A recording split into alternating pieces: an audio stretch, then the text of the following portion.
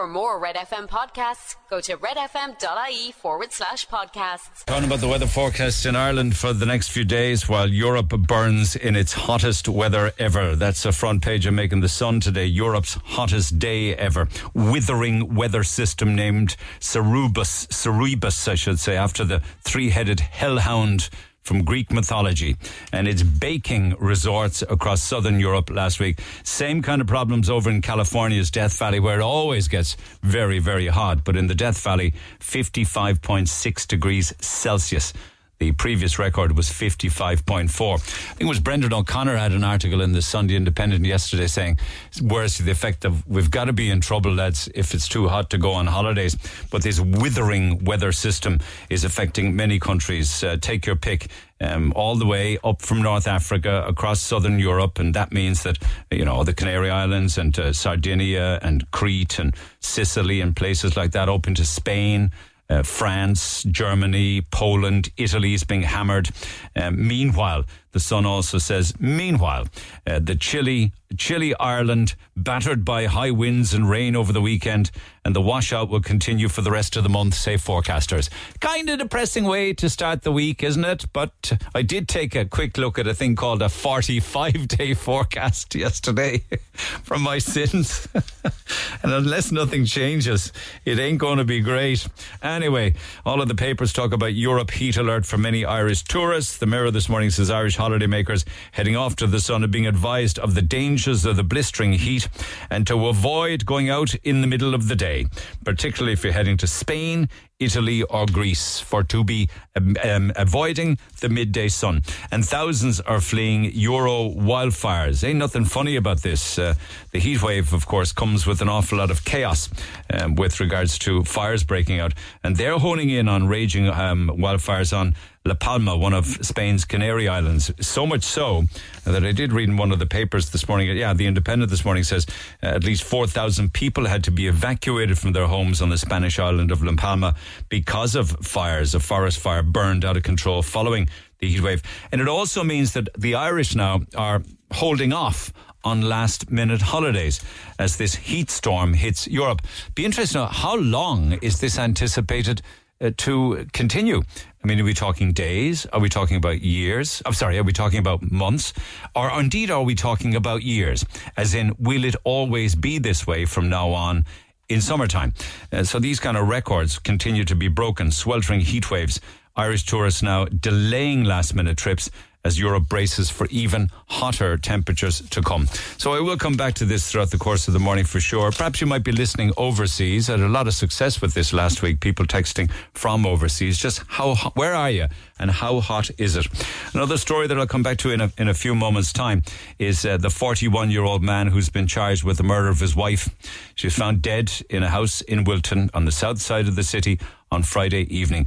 Regin Rajan, charged with the murder of 38-year-old Deepa Dinamani in Cardinal Court in Wilton on the weekend. And there was a special sitting of the court at the weekend. He made no reply when charged, when the charges were put to him under caution. Now, the Star says that he has been seen by a psychiatrist because he suffers with depression. So the story on the Star also carries photographs of the dead mother. Very sad, tragic story. And also her husband, the father of their child, Regin Rajan, at a special sitting of Cork District Court. The Independent says he's been charged with the murder as the Indian community offers support. So more about that in a few minutes' time. She was a 38-year-old native of the Kerala region in southwest India, and I believe had only been here for a number of months.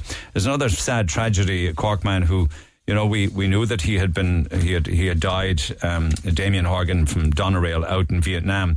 But the Echo this morning reports that he died as a result of injuries from a motorbike crash in April, and he passed away.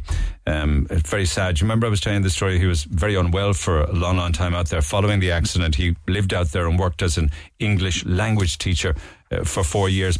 And then we had an awful lot of deaths on our roads, lads, and many of the red tops this morning carry it. It's the front of the Sun, front of the Star, and front of the Mirror, and they all call it The Mirror this morning calls it carnage. Ronan Keating's brother died in a crash.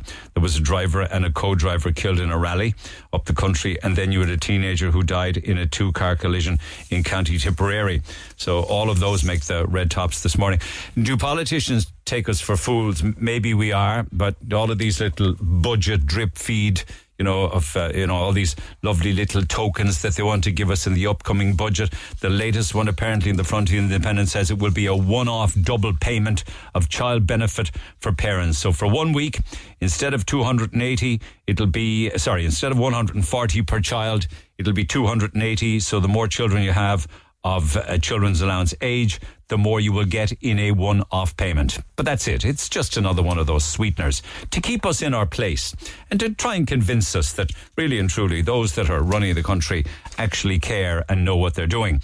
They're also talking about increasing the state-funded, where you were paid to take parental leave, that state-funded parental leave would be extended by another 2 weeks, meaning that parents will be able to take up to 9 weeks off work after their children are born and be paid while doing so. The papers also this morning talk in quite some detail with regards to the continuing battle to eliminate Alzheimer's. And it was very sad news the last week or two to read about the television presenter Fiona Phillips, who came out and said that she has been diagnosed with Alzheimer's at the age of 62. And I was reading a few articles regarding Fiona, lovely, lovely woman and a great presenter. And she was always saying that that worry was always lurking in her mind because both her father and her mother suffered and died with Alzheimer's. And when she was diagnosed, she kind of half expected it. It's very sad. She's now taking part in new clinical trials of a drug. One of them, and there are 3 different drugs at the moment showing great signs to battle and combat Alzheimer's. And one of them, which is an Eli Lilly drug, which is going through the process at the moment, claims that they're having really good responses to the drug, and it's slowing mental decline by up to 36%, targeting the brain protein that Alzheimer's, the drug itself, kind of thrives on. So that's very interesting, and as time goes on, hopefully we'll reach a case or a time in this planet when they'll have handled cancer and they'll handle dementia and Alzheimer's and other brain-related issues. I'm not going to talk about RTE until there's something new to talk about in RTE.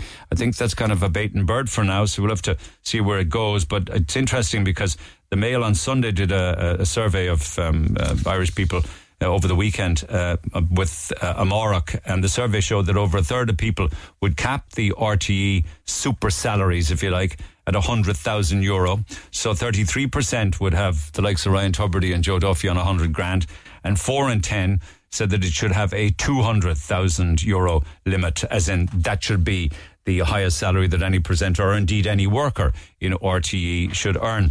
Meanwhile, they're also talking in the Mail this morning of a compulsory register that all RTE on-air staff, or staff in general, radio, television, whatever, would have to declare any earnings or any gifts that they would get from brand partnerships. So this would be broadcasters who are also bloggers and influencers. And they have some photographs this morning of various stars. Lottie Ryan with a little tub of Alflorex.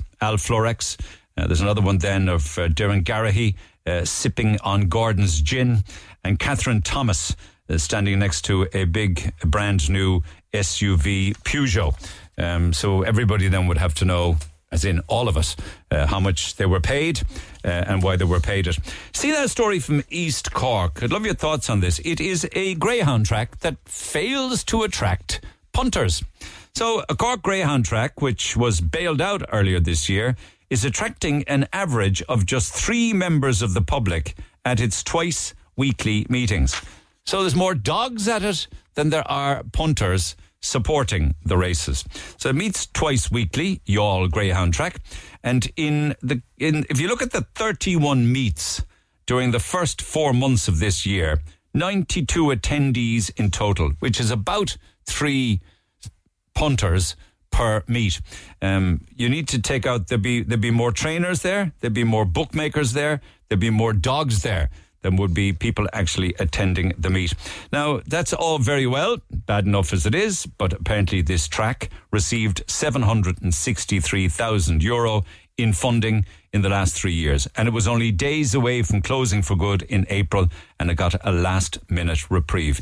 Isn't that really alarming that you would have so few people supporting a Greyhound track that was bailed out to the tune of over €750,000? Your thoughts on that are welcome. Now, Wimbledon, of course, came to a close yesterday.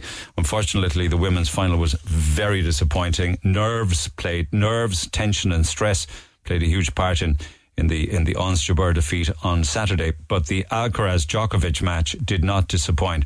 Shocking first set, 6-1 in the first set, and I thought, oh my God, this is going to be a 3-set whitewash. But he turned it around and took away Djokovic's crown yesterday, and it makes many of the papers today. It's as much as the photograph of Alcaraz with the trophy as it is those in the attending on centre court. And it's all very well because, of course, it's the BBC we watch, so we have to live with all of the cutaways to the royal family over and over and over again. And the smallies, the little fella, the king in waiting and the king in waiting. And that's fine. I have no axe to grind there, even though I got totally fed up of looking at them. But it's the BBC and it's the royal family, so we don't have any reason to get odd about that, I suppose. But I think what many people are honing into this morning is the celebs in the audience. Daniel Craig looking great. But there are many columnists in the papers over the last 24 hours, particularly female ones, who said that it was Brad Pitt who stole the day. How old is Brad Pitt now? Is he like, what, 69, 70, 71? He's got to be pushing 60 anyway if he's a day. And he looks about 25 or 30. I have no idea how he does it. I think the clothes that he wears, he's 59, thank you. I think the clothes and the style that he has and the aviator sunglasses, are they aviator or navigator sunglasses? I haven't a clue. He just looks aviator. He looks absolutely spot on. And if you saw him yesterday, Wimbledon, you wonder, what in the hell is his secret like? Brad Pitt. Anyway, that's a story that makes the papers today because of all of the celebs that turn out for the finals. And then Alan Titchmarsh even makes this morning's Mail because he's going on about these trendy rewilding gardens. You know, the people who refuse to cut their grass because they want to leave it for the bumblebees and the insects and the creepy crawlies and all that kind of thing. I've no issue with that. If it's your garden, do whatever you want with it. But he says that actually leaving your gardens go to wild is bad for the wildlife. That's fine. But can we forget that and look at the neighbours from hell instead? Those people that insist on cutting their grass at 8 o'clock or 9 o'clock or 10 o'clock of a Sunday morning when people are trying to have a lie-in. And if they're not bad enough, those cutting their grass at 8 o'clock on a Sunday morning, what about those then that fire up the power tools or the leaf blowers or the electric saws or the angle grinders at 8, 9 or 10 o'clock of a Sunday morning? I mean, have you ever told your neighbour to turn them off, that you're trying to have a lie-in? So neighbours from hell, lads, give us your thoughts. Text 0868 104 106. You wanted to jump in, go ahead. Just for all of the people who do cut their grass early in the morning, professionals do say, now there is some debate in the gardening community, so I'm led to believe, but most professional gardeners would agree that between 8 a.m. and 10 a.m. is the best time of day to cut your grass. No, it's not. It should be damp then. No, it says the lawns need time to heal before the evening. Grass needs the benefit of the day to dry. What time is the best time? Between 8 and 10 a.m. On a Sunday morning? On a Sunday morning. Out you go with your lawnmower. You're right on, maybe. Out you go. It says midday isn't the most optimal time, but is generally safe. The afternoon is the second best time of day, so between 4 and 6. What about a DIY expert with an angle grinder? At 8 or 9 or 10 on a Sunday morning. It's got to be the worst sound on the planet, isn't it? Angle grinders. Yeah, Kango hammers, I think, as well. Kango hammers are one of those where you wake up and you hear a Kango hammer, and it's just like, it's one of those sounds that the minute you hear it, you can't get back to sleep. Do you know that kind of way? Well, for a lot of people, the minute someone fires up the lawnmower, that's it. The lie-in is over. Yeah, it's game over. But I think lawnmowers, it becomes background noise than angle grinders. And the thing about angle grinders as well is that it's not just one constant noise. It's constantly. It's like the way it like sides through and makes it. Yeah. Oh God. I think the only thing that should be acceptable at 8 or 9 o'clock is to quietly wash your car. I actually can I just very quickly jump in. Speaking of things that keep people awake at night, somebody put up on the Cork Reddit page, which is very good. It says, to Sean and Jen, who are having a domestic outside my house for 10 minutes on Evergreen Street at 2 a.m. because Jen woke me up with her screaming and whining. Sean, a word of advice: run to the hills. So there you go. That's another thing that keeps people up. This is 2 o'clock in the morning, and now I'm back to sleep. All right, keep those. Start on those texts, lads. Text 0868 104 106. Particularly if you have issues with neighbours of a Sunday morning, and whether or not you've ever actually said to them, "Would you ever turn that effing thing off?" Call the Neil Prendeville Show now. 0818 104 106. Red FM. And so to another tragedy on Leeside over the weekend, the killing of a mother. And the story makes all of the papers today. Deepa Dinamani at Cardinal Court in Wilton in Cork on the 14th of July last Friday evening, and the papers pick up on that this morning because there's a man now, a 41-year-old man, has been charged with the murder of his wife, and that is Rajan, charged with the murder contrary to common law of the 30-year-old wife and mother. I believe that the alarm was raised because their son was over visiting a buddy's house and wasn't collected, and then people obviously must have gone to check as to why the child wasn't picked up. And of course it was at that stage that Deepa was found dead in her home.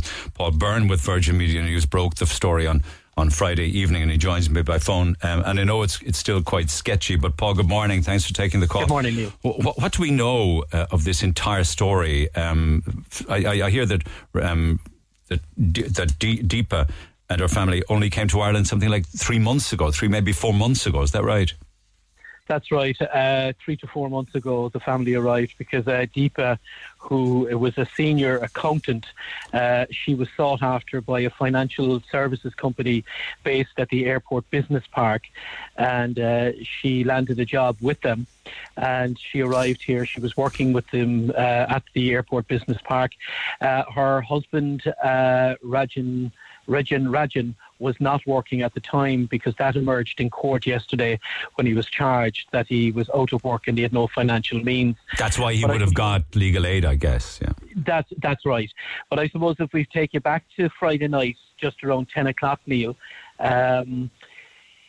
the house is based at Cardinal Court in Wilton, which is near Cork University Hospital. And basically, I suppose if you come out of the Wilton bar and turn right, Cardinal Court is just down to your right hand side. It's a fairly built up residential area, lots of rental properties down there, lots of hospital staff, nurses, doctors living there who are working in the healthcare service here in Cork.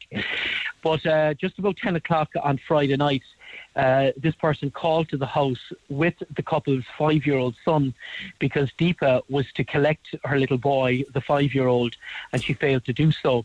And this woman then called to the house at Cardinal Court, and it emerged that Deepa was basically dead in a bedroom upstairs in the rented property. Emergency services were called, and within minutes of arriving, they sealed off the scene, and Deepa's husband, Rajan, was arrested. Now, luckily, the 5-year-old boy, their son, did not see anything. He was taken away immediately and cared for by the lady who he had been, whose house he had been with throughout the afternoon with her son. Deepa's husband, Rajan, a 41-year-old, was arrested and taken to Torca Garda station, where he was questioned up until 2:45 on Sunday morning in relation to the alleged murder. He appeared in court yesterday morning just after 10:30. It was a special sitting. He was brought in through the front entrance. Detective Garda Alan Johnson gave details in the court of the arrest to charge and caution, and the court was told that Rajan, 41 years of age, made no reply. Now, a solicitor was appointed, and that solicitor was Eddie Burke. He represented the accused in court yesterday. He said his client has no visible means, is out of work, is suffering from depression, and applied to the court then that free legal aid would be granted, and that once he was detained in Cork prison that he would benefit from the services of a psychiatrist. Judge Olin Kelleher said that he would direct that would happen, and Regin Rajan was then remanded in custody. Because it's a murder charge, the district court is precluded from granting bail, so no application for bail was granted or applied for. And he was remanded in custody, and he's due to appear in court again on Thursday via video link. I know that obviously when the discovery of her body was made, Gardaí were called, emergency services were called. I think she was pronounced dead but transferred to the CUH. There was a post-mortem carried out. Do we know how she died? Yeah, we know that she suffered at least one stab wound, and I understand that she received a stab wound to the neck. She was found lying in a pool of blood. And it's a possibility, and of course this will all form part of the investigation, but she may have been dead for several hours. And that, of course, will come out in due course. Gardaí are still, investigating. It's still very early in the investigation, even though someone has been charged. There will be, more questioning done. They will be questioning neighbours, friends, relatives, and finding out last movements of all people concerned. But as I said, it's understood that she died from at least one stab wound. The post-mortem was carried out at Cork University Hospital on Saturday afternoon. Her body was removed from the crime scene on Saturday morning at around 10:30. The hearse pulled up. Her body was taken out in a body bag on a stretcher into the hearse, and a paddy wagon drove in front of the hearse up to Cork University Hospital, where a post-mortem took place, and then formal identification will also have to have taken place. Obviously, all of the neighbours who live in the Cardinal Court area would have been shocked with the news. Without a doubt they would. Yeah, I spoke to people out there on Saturday morning. They saw the blue lights and the ambulances and the emergency services on Friday night. They had no idea really what happened until Saturday morning, or late on Friday night when it broke then in the media. Lots of people woke up on Saturday morning not knowing what happened until they saw the guards outside the door and the camera crews and photographers, and again sent shockwaves through the community. And there's lots of Indian. Let's remember the family are from India. There's lots of people from the Indian community living out there as well, and just totally numbed by what has happened. In fact, so much so they held a vigil last night. Yeah, I'll talk to them about that in a moment. Just finally, obviously, someone is looking after the little 5-year-old boy. Yeah. Yeah, it is absolutely frightening to think what this little lad is going to go through. He has lost a mummy, and his dad is now in custody in court, charged with the murder of his wife, that little boy's mum. And if convicted, I suppose the little boy will lose a father. There are no words. And at 5 years of age, Neil, you must remember, this boy will start to ask questions. Where's mum? Where's dad? And somebody will have that difficult task of telling him the truth. Yeah. And that will stay with that boy for years, forever. It's something that little boy will find very, very hard to understand. That will have to be done very carefully in a delicate manner. It's not going to happen probably from the lady who was minding him. This will probably be done by specialists from the HSE, who will have that difficult task of telling him that his mum is dead and that his father won't be with him for a while. Yeah, thank you for that. Let's see what happens as it proceeds to court. Paul Byrne with Virgin Media News. Thank you for that. He did correctly say that there was a vigil organised at the weekend in the general area of the property where this tragedy occurred, and flowers were laid, and a member of the Cork Pravasi Malayali community on Leaside organised that vigil at the weekend, and Shiju, one of those, Shiju Joy, joins me by phone. So Shiju, good morning. Did you lay flowers? I think there could have been upwards of 150 people. Am I right? Yes, actually. And you laid flowers outside the Cardinal Court home in Wilton? Yes, we almost all the Indian community came together and do the, the condolences to the outside the home. A candlelit vigil. Did you know, or do you know the family? Did you actually know Deepa?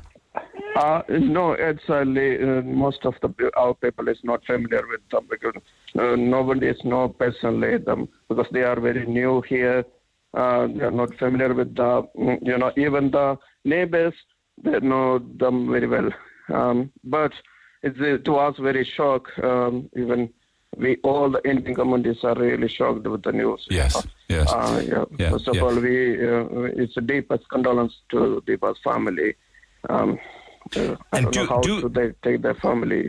Am I right in saying that maybe not all of her family in India know of her death yet? Have they all been informed? Yeah, they all been informed with the news. They all know now. Especially all the Indians know now the news. All are very shocked. So they are all communicate to the who is this, which part from India and their native place, but nobody's know correctly where they are from, which part, which part. Yeah. No, I had heard that Deepa has a brother back in India, but that he hasn't told his parents yet, that he will be telling them today because they're elderly and they live in a different village. Is that accurate? Yeah, exactly. Even I just spoke to her brother today because we contacted with the social media. I spoke to him. Even he knows the news yesterday evening from the officer called him. So he just heard the news and he is very upset. Even they are very, very worried about the son. They are calling him. I think the pet name is Appu. Okay. We're all very, very worried for him, and obviously we feel he's going to have a very difficult time. But both parents are elderly, so they have to be told the news. That will be heartbreaking news for a son to have to deliver. Exactly. I don't know how they feel it. Even how he can manage the parents because I think he is on the way to home to tell. He's on his way to tell. It's so tragic. Okay, your vigil laid flowers and lit candles in the area, I believe. Is that right? Yes. Yeah, as a mark of respect and condolences for the loss. Okay, listen, Shiju, thank you so much for taking the call this morning. Appreciate it. Much obliged. Thank you. Text 0868 104 106, lads. Pick up the phone on 0818 104 106 for all of the business. Obviously, there's very little more can be added to this story until it becomes, and now actually is, an active Garda investigation. A man has been charged, so we're limited with regards to what we can say going forward, obviously, by virtue of the fact that this will become a very, very serious court case at the highest courts in the land. Back after the break. Talk to Neil Prendeville now. 0818 104 106. Cork's Red FM. Keep them coming, your neighbours, not necessarily from hell, but neighbours that do things that are just not acceptable, particularly early in the morning or indeed maybe all day long. You might be living next to a very, very noisy building extension, for instance. Text 0868 104 106. I think it's fabulous to see. It came with one of the red tops this morning, a fabulous pull-out for, and I see it in the Irish Daily Mail today, an 8-page pull-out for the Irish women's soccer team. They're in Group B up against Australia, Nigeria and Canada. First game is on Thursday against Australia, but very much the news over the past few days has been dominated by Denise O'Sullivan and the so-called Colombian friendly game that resulted in her being taken to hospital with a shin injury after a foul by one of the Colombian players. It was supposed to be a warm-up game. Now, as we probably all know at this stage, I'm hoping we do, the video of it was released. I think it was released in South America first, and then, of course, when it's up on social media, everyone sees it. And it didn't look to me as if the Colombian was going for the ball at all, and it looked far from a warm-up game. Anyway, at that stage, of course, the Irish team left the pitch and the friendly game was abandoned. But everybody's worried as to what's the state of play with Denise O'Sullivan. She's had a boot on since she left hospital. And everybody is, fingers crossed, hopefully that she will return to training and will figure in the line-out. But I love this supplement that comes with the papers today because it tells us everything we need to know about the Irish girls. And it's got that pull-out, the 32 teams, the 64 games, and you can fill in the results all the way through the first round, the last 16. You can fill in the scores and everything like that we did for years and years when it came to the Irish and indeed the men's World Cups for years gone by. But just to catch up on this, actually, if you don't mind, Claire Shine is the former Irish international who played for the SWPL club in Glasgow, previously played for the Women's National League club at Cork City. She made her debut for Ireland in 2015, played till 2022. Originally went to school in Regina Mundi in Douglas. And she joins me by phone. Claire, good morning. Well, it's good evening over here in Sydney, but good evening, good morning, whatever. Yeah, fair play to you. Thanks for taking the call. Strange. It's no problem. We wish to be talking about better things to come with regards to performances on the pitch, but what is the state of play with Denise as we speak? So Denise had her boots back on today, which was very positive to see from an Irish perspective. As knowing Denise, she would never have went down unless there was contact. So yeah, I think, it is a very positive thing to see Denise with her boots back on. The medical staff wouldn't have allowed that to happen if they didn't believe that she was capable of doing so. So yeah, it's very positive to see Denise back on the pitch at training today. So that was my question to you. Did she take part in active training today? I know she started off the session. I don't think she did any contact, but it's still very positive to see that she actually has the boot off and she has her football boots back on. I'd say it's probably going to be a slow and steady introduction back into contact over the next maybe 24 hours, but it is very positive looking towards Thursday. Okay, can we just refer to the injury? This was supposedly a warm-up, a friendly game. I was reading somewhere that the tensions were high even before the so-called kick-off of the friendly. What do you know of the events? So as far as I know, the FAI have given the media the go-ahead to go in and to report on the game. And I think an hour before kickoff, the Colombians stopped it and said that they didn't want them taking down their tactics. They didn't want them to be recording the game, basically. So RTE and all the other media attendees that were there weren't allowed left in to the stadium at all. So that was kind of a shocking start. And is it normal that you would be allowed in there for a warm-up? Because tactics are private, I suppose. I mean, would media be allowed into training sessions and things like this? They'd be allowed into a certain capacity, yeah. What they're allowed to record, I'm not too sure. But, for the likes of all the other friendly games that happened, this is the only one that seems to be behind closed doors. And then it resulted in Denise having an injury. So there was no media in there to report on that injury. All we know is the footage that was released on social media. It didn't look to me that Daniela Caracas was going for was it Daniela Caracas? No, Lorena Bedoya, that she was going for the ball. Yeah, I completely agree with you. She was late.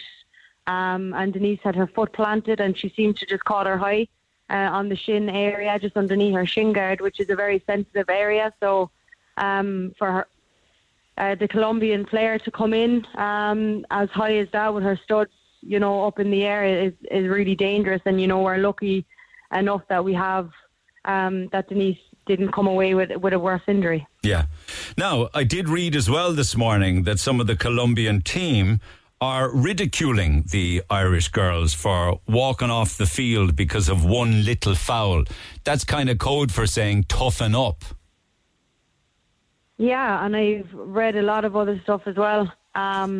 which, isn't always nice to hear. But, we don't really know what else went on. We don't know what the conversations that were had at the stadium, during the incident that happened or afterwards. I know there was a lot of stuff online about what the Colombians were saying, and I won't repeat some of the stuff that they were playing or that they were saying, which isn't nice, but I've heard a lot of stuff about the Colombian team, and they played USA and they did similar things to the USA national team as well a number of months ago. So I think they're pretty known for doing things like that. Yeah, it's not in the spirit of the game. I believe that the FAI has other evidence and they refuse to supply or release it. They call it roughhousing by the South Americans. What could that evidence be? Is it other video footage maybe of other events at the match? I'm not too sure. That's probably the first I've heard of it. I do know that they are quite rough and tough and they don't really pull out of anything. They do target players. And I think maybe, for us to actually play a team like that a couple of days before we were going into our first game in the World Cup is quite questionable. But, we are playing Nigeria, who have and play quite like Colombia. So that was probably the reasoning behind it. So we could probably,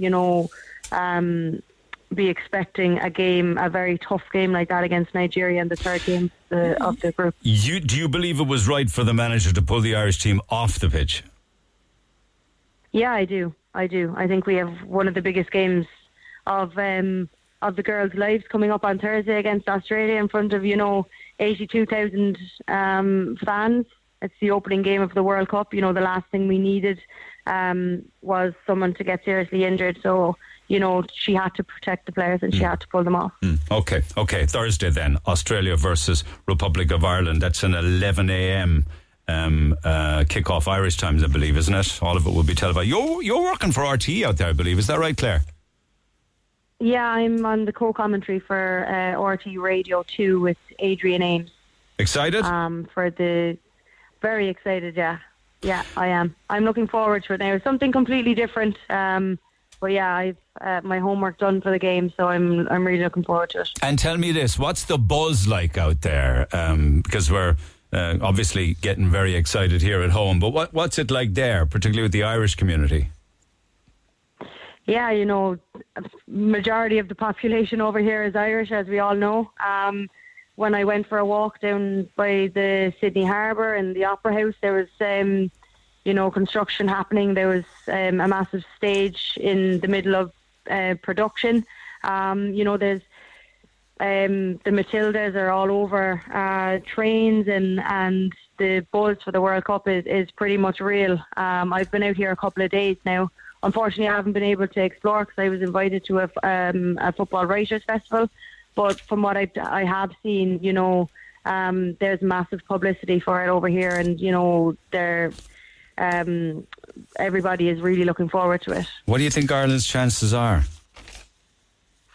We're underdogs, as we always are. I think we're going to have our homework done. We're going to be ready for the game. It's the biggest game, that they'll ever play. They're going to give everything that they have. They've sacrificed so much to be in the position that they are today, and I'm really looking forward to seeing them go out onto the pitch and show everybody why they deserve to be there, and what a better fitting way to do that in the opening game. And I know as much as I've seen, there's like 4,000 fans flying in from Ireland today, and there's a massive population of Irish over here as well. So we're all going to be behind the team, and it's going to be incredible. Let's get behind them. And Denise O'Sullivan is central to the Ireland success? Yeah, absolutely. She needs to play. Yes, she needs to play. She's the backbone of the team. She pulls the strings. Our performances are, so much better when Denise is in the squad, and she gives us that lift. She's been the underdog. Nobody really has seen her on the world stage, so she's going to want to get out there and to prove to everybody why she is one of the best players in the world. Could that be one of the reasons why perhaps she was intentionally targeted, do you think? Or am I reading too much into conspiracy theories? You could probably say it like that, yeah. I know, if we're going to go down that route, the Colombians and Nigerians are quite friendly. So, something could have went on behind the scenes that we don't know about. But, I'm just lucky, that it's looking positive for her on Thursday. Right, and, being from Cork as well, it's incredible what she's going to be able to achieve. Okay, well, you enjoy every minute of what you're doing there. Best of luck with it. I hope we might have an opportunity to catch up in the coming weeks. Who knows? But we shall see what happens. But for now, Claire, thanks so much for taking the call. Mind yourself and enjoy every minute of it. Thanks a million. All the best. Thank you. Appreciate it. Claire Shine, who's doing RT radio commentary. There should be more and more people getting behind it as it kicks off and as we get closer and closer. But I did hear that the Woolshed in the Mardyke and Murphy's Rock, the bar, are hosting screenings, and team sponsor Sky are also hosting watching parties at Mahon Point for the 3 first games. So if anybody else is doing anything as we head into the Women's World Cup, do let me know and we'll share all of the details and information. If anybody is having World Cup parties, I know that some of them will be maybe 11 o'clock in the morning, but what the heck, why not? Go for it and get behind the girls in green. Get it off your chest. Call Neil Prendeville now on 0818 104 106 Red FM. Beautiful city, my home by the Lee. We did very well internationally, actually, with regards to as cities go. I think we came in 25th in regards to best places to live in cities around the world, but you wouldn't have thought it if you were up around Barrack Street there on Friday evening. Thank you. A local got in touch with me over the weekend. Obviously no details. Businesses on Barrack Street forced to close their doors on Friday evening. A violent showdown between a group of at least 5 approaching a lone man kicked off, says an emailer to me. The gang had all sorts, hammers, bars, you name it. Kids as young as 12 observing the altercation, terrified and crying. Something, Neil, needs to change and change fast. This isn't the first time something like this has happened here on Barrack Street. The irony is that the entire thing took place right outside a permanently closed Garda station on Barrack Street. Watch now and you'll get the usual texts about Garda bashing. It's not those on the front line that are the problem. They're doing the best they can with the resources provided. Drew Harris and the government need to sort out the thin blue line and get more boots on our street, says a concerned listener. We contacted Garda Press with regards to this. I have seen the video footage of it over the weekend. Yes, there was all sorts of weaponry involved. There was all sorts of hammers. At one stage, a bar fell to the ground and it clanked, proving to me that it was an iron bar. Quite lengthy, actually, a fairly long iron bar. You imagine if that came down on somebody's head, the kind of damage it was due. But there it was, nonetheless, and people videoing it. So we got on to Garda Press and they said Gardaí responded to reports of an alleged public order incident which occurred on Barrack Street 8 p.m. on Friday evening. No arrests have been made. Inquiries are ongoing. Now, could you imagine if you were out of a Friday evening and let's say it was a lovely evening to be out and you were having a cup of coffee in one of the lovely coffee shops on Barrack Street, or indeed one or two of the pubs there where you can sit outside and have a pint. Or you were walking home, or you were heading into town, socialising, or you're just out with friends. This is the kind of stuff that you see coming down the street against you. It just goes from bad to worse, doesn't it? Anyway, text 0868 104 106. And thank you to Jim, who got in touch with regards to the next television show that should be put together with regards to RTE. It's far from Dancing with the Stars. It's like Prancing with the Stars. But he says, well, we watch the unfolding of the next episode at home with the RTE family and wonder what should we ask some of the badly unpaid staff, would they be interested in doing a Gogglebox program live as their bosses lie and refuse to answer questions that would incriminate them? I can tell you one thing, it would make for a great daytime television show. We've all seemed to forget that we are officially in a recession. The recession is happening due to high rates of electricity, fuel, groceries, and all other services. We have full levels of employment. It's at 96.5% of the workforce available for work. But we have a labour shortage. Despite the highest level of people migrating into Ireland, we have an increasing number of people now, the highest ever in the state's history, using our social welfare system, which is at breaking point.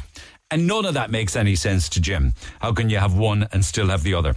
He says, while we're all up in arms about paying our television licence, which is under €200 a year, most of the working people are struggling to pay their mortgages, as they've risen on average €200 to €400 per month over the last year and a half.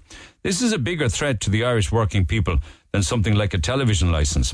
You will notice a lot more homes for sale around you, or for sale signs. This is because of the increase in interest rates. Some of these families that are selling up will probably never own a home again and will either rent, move back in with their parents, or leave the country. I think that's a very interesting one, because I do see a lot more for sale signs, and you wonder what the story is behind the for sale sign. Is it somebody who is a speculator and is selling for profit? Or is it somebody who took a punt and got a mortgage and just got drowned in mortgage repayments? Anyway, Jim says taxing the working to death is the biggest problem facing the working class. You get up in the morning, you put on the lights at home, you make breakfast, and you're taxed for it. You jump into your car and you drive to work. You fill up with fuel and you're taxed for this. You stop to pick up a cup of coffee, you're taxed, and you're green taxed. You do your day's work and over 40% of it is taxed. And don't try to do overtime, because that could be 60%. If you get a bonus, it's 50% taxed. And the other 50% goes to the government. And I haven't even started to get home yet. You're right. Your pay would be 40%, or your bonus would be 50%, your overtime and everything. And what you're left with then is taxed in lots of other different ways. But coming back to one of the points he made with regards to a possible television show for RTE. I know I've said it many times, you couldn't make this up, but it's just breaking on independent.ie this morning that RTE spent €26,000 on 2 nights in a hotel for 6 people at the Champions League final in Madrid. So let me just say that again. They spent €26,000 for 2 nights in a hotel for 6 people. That worked out at €2,214 a night per person. If you check the same hotel, they are currently charging €200 a night. So how did it go from 400 a night to 2,200 a night? I mean, what in the name of God did they spend the 26,000 on? It could hardly have just been 2 nights bed and breakfast. Now, the Neil Prendeville Show, Red FM. And it's Monday, so we have the Monday Munchies again for you, courtesy of ourselves and Offbeat Donuts. If you and your work crew, your colleagues, your chums, your pals would like a Monday pick-me-up, you could get up to 5 boxes of donuts. That's like 60 donuts, depending how many of you are in the workplace, delivered by Red Patrollers this lunchtime, courtesy of ourselves and Offbeat Donuts on French Church Street. So, all you got to do is text who you are, where you are, and most importantly, well, equally importantly, why you deserve this Monday pick-me-up to head up the week with a positive sugar rush. For want of a better way of putting it. So text 0868 104 106 and we'll do the shout outs on that in about a half an hour's time and pick a winner around about 1:45 midday. I'll come back to text in a few minutes' time, but one of the hot ticket items at the moment is European weather, and it's making all of the front pages today. The Sun says Europe's hottest day ever. The Independent is saying that Irish people are holding off on last minute holiday deals because the heat is too hot to handle. It's leading to wildfires on the Canary Islands apparently. It's causing chaos. An awful lot of people had to be moved from their homes. Europe's heat alert. And primarily, although not exclusively, Spain, Italy and Greece, where European temperatures are now coming in at about 40 degrees or higher. In fact, if you look at some of the papers this morning, they're saying Europe's highest recorded temperature of nearly 49 degrees Celsius was registered in Sicily 2 years ago, and that will be exceeded in the coming days in places like Sicily and Sardinia. So what's going on? Alan O'Reilly joins me from Carlow Weather. Alan, good morning. Good morning, Neil. Is this exceptional, or are we just better at reporting it, or are these the summers to come? Well, it is exceptional in terms of the heat wave. It's certainly not a normal heat wave. I think really what we're seeing is heat waves with an added, dimension in terms of maybe 10 to 15% extra on top of what they normally would be. So, you will get people saying, I was in Italy in the 80s or the 90s, I got over 40 degrees. And they'll be right, it did. But the problem here is the intensity and, it's like the heat. Yeah, could you just try and move around a small bit there, Alan, and maybe the high pressure areas affecting the telephone signal. I don't know. It's just breaking up a bit. Any better? Sorry, can you hear me okay, Neil? That's better. Actually, just on that point, I did get a text like that saying, this is nothing new. I worked in Australia in 2007 and it was 52 degrees regularly. So do you know that kind of way? Yeah, and look, we will have seen temperatures over 40 degrees in Italy and Spain. You know, that's not unusual, but we're going to get close to 48 degrees in Sardinia. You know, temperatures have been over 40 degrees in many parts of Spain, in the middle of kind of inland Spain. You know, Turkey, Greece, it is unusual, and it's unusual in terms of its longevity as well, and there's very little respite at night time. So you're looking at temperatures, you know, not dropping below 25 degrees in some areas, or even higher of lows. So, you know, these type of events are not that common. And as I say, you're probably talking about 10% extra, which doesn't sound like a lot, but 10% on top of 44 degrees, you know, every degree makes a huge difference to the impact in terms of, you know, people being able to cool themselves and survive. And is that 10% or whatever the figure might be, is that climate change? Yes, it is climate change. Now, people can argue with the causes and, you know, of climate change, but we are seeing, you know, definitely over the last couple of years a real uplift in the average temperature. Obviously, people in Ireland will kind of, you know, again, lots of people laughing about climate change because we're not seeing anything near our normal temperatures, never mind above temperatures. But what I'm trying to explain to people is that there's always been weather extremes, and there will always be weather extremes. The problem is they're becoming more extreme. Yeah. And that's the same with the rainfall that we're seeing in terms of the flash flooding. You know, so we're experiencing extremes in weather events that have always happened, but they're just that little bit more extreme. And are they destined to become more and more extreme? Well, that's the part that we don't really know. You know, most of the modelling on this is very kind of relatively new, really, you know, given, you know, time of science. And, you know, we don't have enough data really to be able to say where it's going to end. Like, for example, a lot of people said we were going to have more active storms. We didn't have a single named storm this season. You know, we didn't have a single storm that was named. Obviously, we had bad weather. So, you know, weather and climate are not as closely attached to each other as people might think. Climate will impact weather events like this extreme weather, but it doesn't mean that we're going to get much hotter summers all of the time. It doesn't mean that we're going to get much, you know, more extreme rainfall all the time. It just means that when we do have weather events, they are more extreme. But is it true that in the places like Italy, Greece, Spain, the Balearics, the Italian islands, that they're warning people to expect 50 degrees Celsius for the coming days? I mean, you've got people evacuated from their homes on La Palma, for instance, and you know, they're closing the Acropolis to tourists. Is that the norm? No, that's what I'm saying. More extreme. So what we're seeing is definitely more extreme heat waves. And, you know, 50 degrees hasn't been reached in Europe. It's probably going to happen, if not this year, in the next couple of years. But 48 degrees is not something like, I don't know how many of your listeners have experienced more than 40 degrees. You know, it's not pleasant. And once you get into the 45, 46, 47, get up towards 50, it's really not, you know, something that, and it's different when you're younger maybe, and you can kind of take for granted the fact that you can, you know, move around and get into air conditioning units. And to be fair, some of these European cities have got better over the years. I've learned from previous kind of huge number of deaths that they will have sports hall air conditioning that people can go to, you know, to cool off, maybe people that don't have air conditioning at home. Yeah. But very sadly, Neil, often after these events, it takes days or weeks when they find elderly people who have died in their home because they simply couldn't, you know, cool themselves down. Yeah, so I know. It's a tricky one because, you know, you have people laughing about the heat and then we're in the cold and the wet, but it is a serious event for those people who are not able to kind of look after themselves. I'd say a lot of people have been. I mean, I know, for instance, just off the top of my head that, you know, 29 years ago, I was in Turkey and it was at least 44, 45 degrees one day. It was absolutely scorching, like raging hot, but there was no big deal made out of it at the time, you know? Yeah, and as I say, the problem is you're adding another bit on top of those extremes. That's the problem. Okay. And the fact that it's going on for days, like it's only going to peak really in parts of Italy and Turkey in the next couple of days, and it's going to stay there until the weekend, really. It's only going to slowly ease off next week. Would it be fair now to turn towards our own climes as to whether or not we're going to get back to the gorgeous weather we had 3 or 4 weeks ago anytime soon? Unfortunately, not for the next 10 days. It doesn't look like it.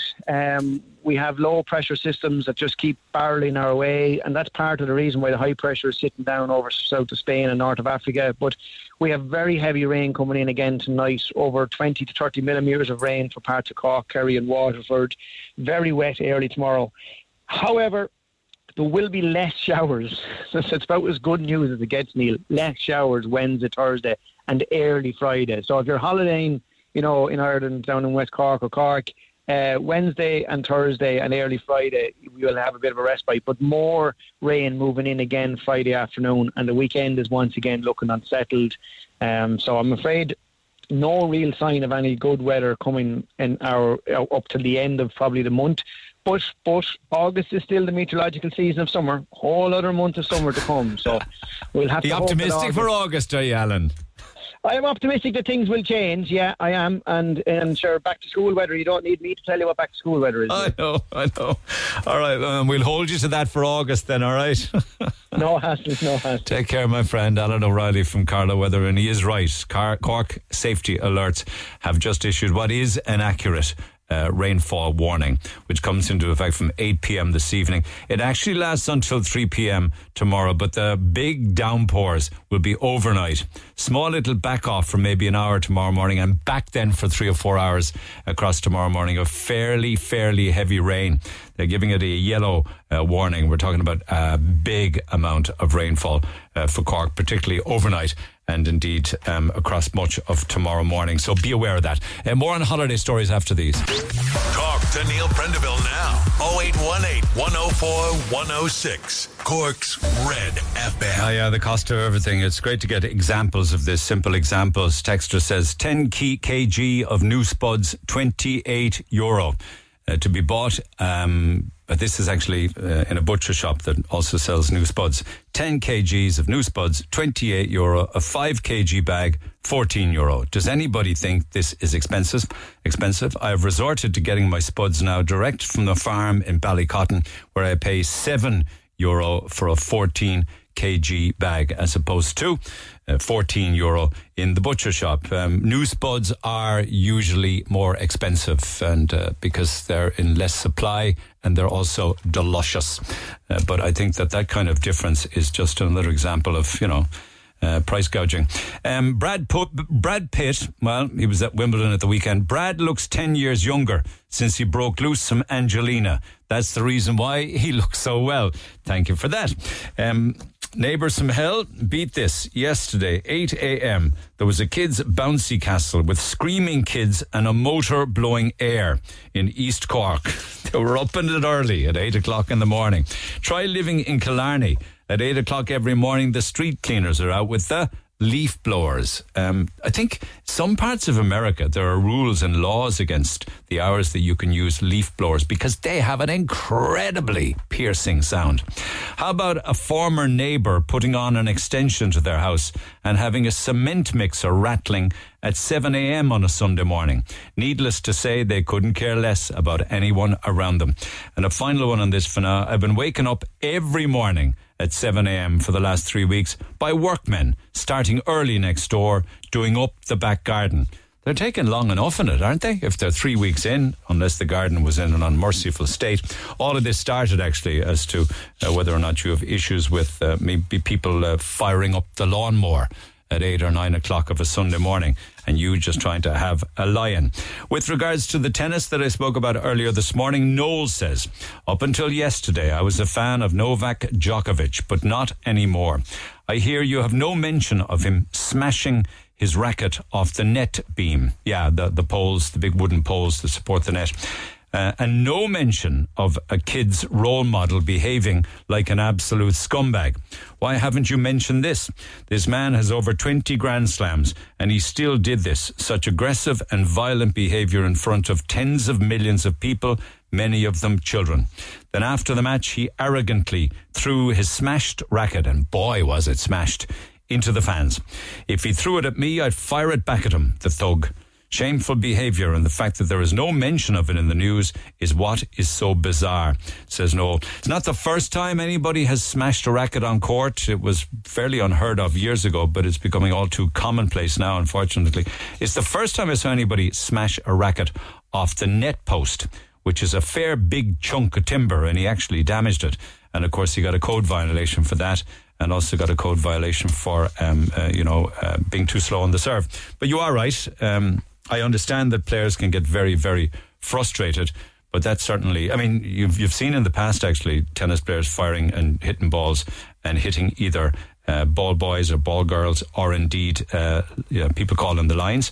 And indeed, Djokovic was kicked out of the US Open for that, actually, a couple of years ago. So still some anger management problems there. Can you please give a shout out to my mother, Colette O'Driscoll in the Glen? She listens to you every day, and I love her so much. And that's from her daughter, Sinead. Thank you. It would mean a lot. It's just a shout out. It's not a birthday or anything. Just hi to Colette O'Driscoll in the Glen. Very sad then regarding Deepa's death. The question needs to be asked, though, when will we link recent murders on Leaside to the levels of uncontrolled immigration? This is another murder involving a migrant that shouldn't be on the Irish books, says Derek. We just checked that, actually, because the Gardaí recently released a statement saying that there's been no significant increase in crime statistics as a result of the increase in asylum seekers arriving in Ireland. The Department of Justice also said there is no evidence of a link between the number of asylum seekers in Ireland and an increase in crime. That's the official statistic on it. Although, being on air as long as I have, and certainly in the last maybe 5 to 10 years, I cover the courts an awful lot, and I am seeing an awful lot more court reports than people who don't have, say, for instance, the name Murphy or O'Driscoll or, Hurley or things like that. There would be people from overseas who are before the courts. Now, whether or not there's been a significant jump in criminality versus the amount of people who have come to live in Ireland, I can't say. I think there is some information that drills into serious crime in Ireland, and I think that they honed in the research to two particular areas. One is rape and the other is murder, and they catalogue it then, and they break the numbers down versus the amount of people from overseas who have come here, committed crimes like that, versus the amount of them that are represented in the population. So if I can get those statistics, I know I dealt with it on air some months back, I can get that information for you again. But anyway, text 0868 104 106. Pick up the phone on 0818 104 106. I just want to go back to a story from earlier on this morning.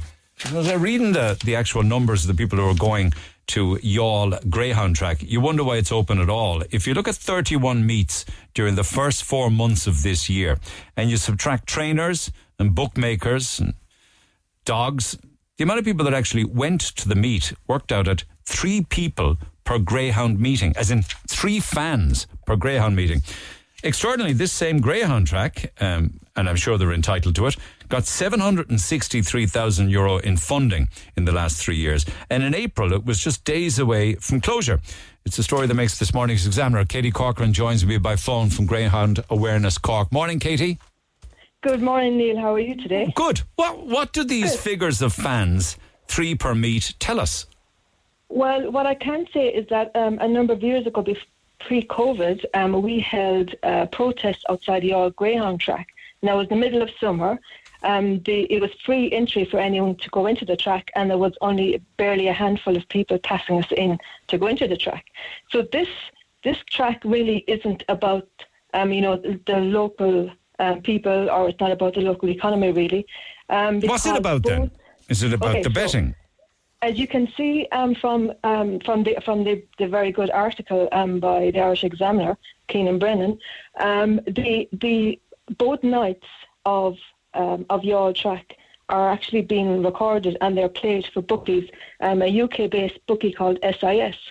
So it's not about greyhound racing; it's about gambling. It's about providing a product for UK bookies.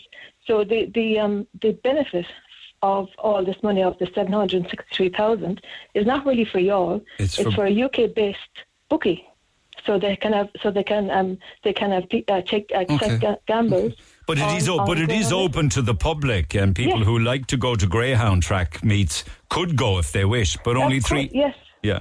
Yes, it is. Now, as it says in the article, because one of the excuses given for the very low attendance is that of the timing, but like it's after 6 p.m. So, I mean, quite a lot of events happen after that. Because in tracks like, I think, Waterford, it's 8 a.m. Greyhound Racing, and also for gambling. So there is no excuse for people not to go in there. And actually, when you think about it, this, 763,000 euros in the last 3 years. I mean, there's groups like the RNLI in Youghal. I mean, can you imagine how much money or what they could do with that kind of money? And is this national lottery funding? It's obviously state funding, is it? No, it's state funding. It is, last year, I think almost 19 million euros was given from the Department of Agriculture to Greyhound Racing Ireland. And actually, interestingly, there was a Endicon report that was commissioned by Greyhound Racing Ireland, and they suggested closing Youghal track. But and as we are aware, a letter went from Greyhound Racing Ireland to the leaser, and they said they weren't interested in leasing anymore. Right. But at the very last minute, there was some political action, because we saw a dog question from a local politician to the Department of Agriculture, to the Minister for Agriculture, and so they decided. Was this a question from James O'Connor, the East Cork TD, to the Minister? Yes. Saying what? He said, well, we're being told that the track has been closed, and actually we were aware that, all the trainers had taken their racing cards home, so as far as they're concerned, the track was closed.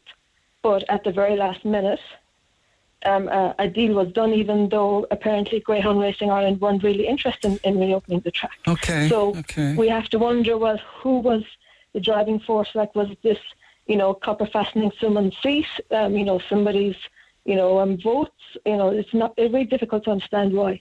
But when you think about if the track had closed, what could have been done with the land? Because we know that Longford track shot a number of years ago and is now a public amenity and a skate park. So. Yeah. What would the numbers be like, say, for the Greyhound track in Curraheen? Are they dwindling, or is it thriving? Do you know? I don't actually know. I don't have the figures in front of me now. I believe it's not thriving. I don't think any of the Greyhound tracks are thriving. Perhaps most of them actually don't seem to be, in profit. There seems to be issues with money. I mean, we know that one of the board members. I don't want to really name names. No, I won't even go into that area, if you don't mind, with the board of anybody involved in Greyhound Racing in Ireland, because I wouldn't have the information to stack it up. But so what we're learning is that the track is open and operating because it records or it broadcasts the meets live to a UK satellite broadcaster, Sports Information Services. Yes. And that's the only reason, because there are no fans going. Exactly. So the state and the taxpayer is paying to provide a service to a satellite broadcasting sports company for betting. Well, there's not only that, but also the 19 million euros is used to breed greyhounds, and like 83% of the greyhounds racing in the UK are Irish born, and they are racing over there for bookies.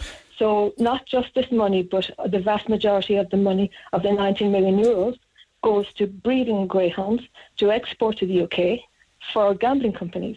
So it doesn't seem to be, very good use of our money. And also apparently this weekend the Greens adopted an official policy, the Green Party, and for an urgent and comprehensive review of the model underpinning the public funding of greyhound racing industry. Yeah. And we're calling on the Greens to act on that. As in, don't be giving taxpayers money to the greyhound industry, is it? Well, ideally, yes, because I don't see why. Why? Is it cruel? Is it cruel?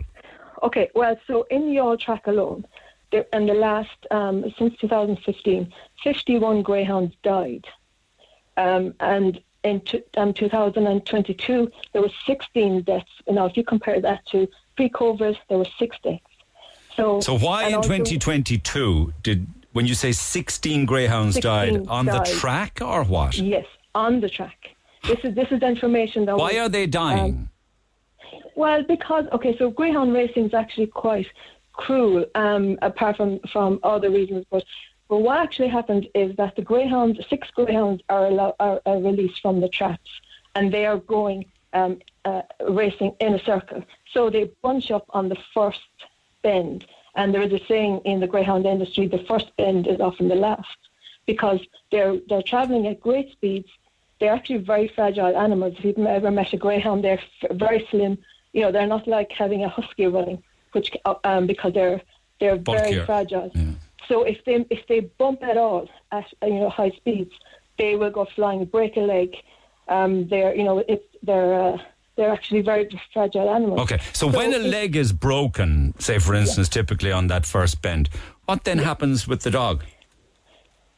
It depends, but it's not always just a leg breaking. Sometimes they can break their back, they can break spine, they can they can be like rammed into the rail. They can just get injured, they can drop dead.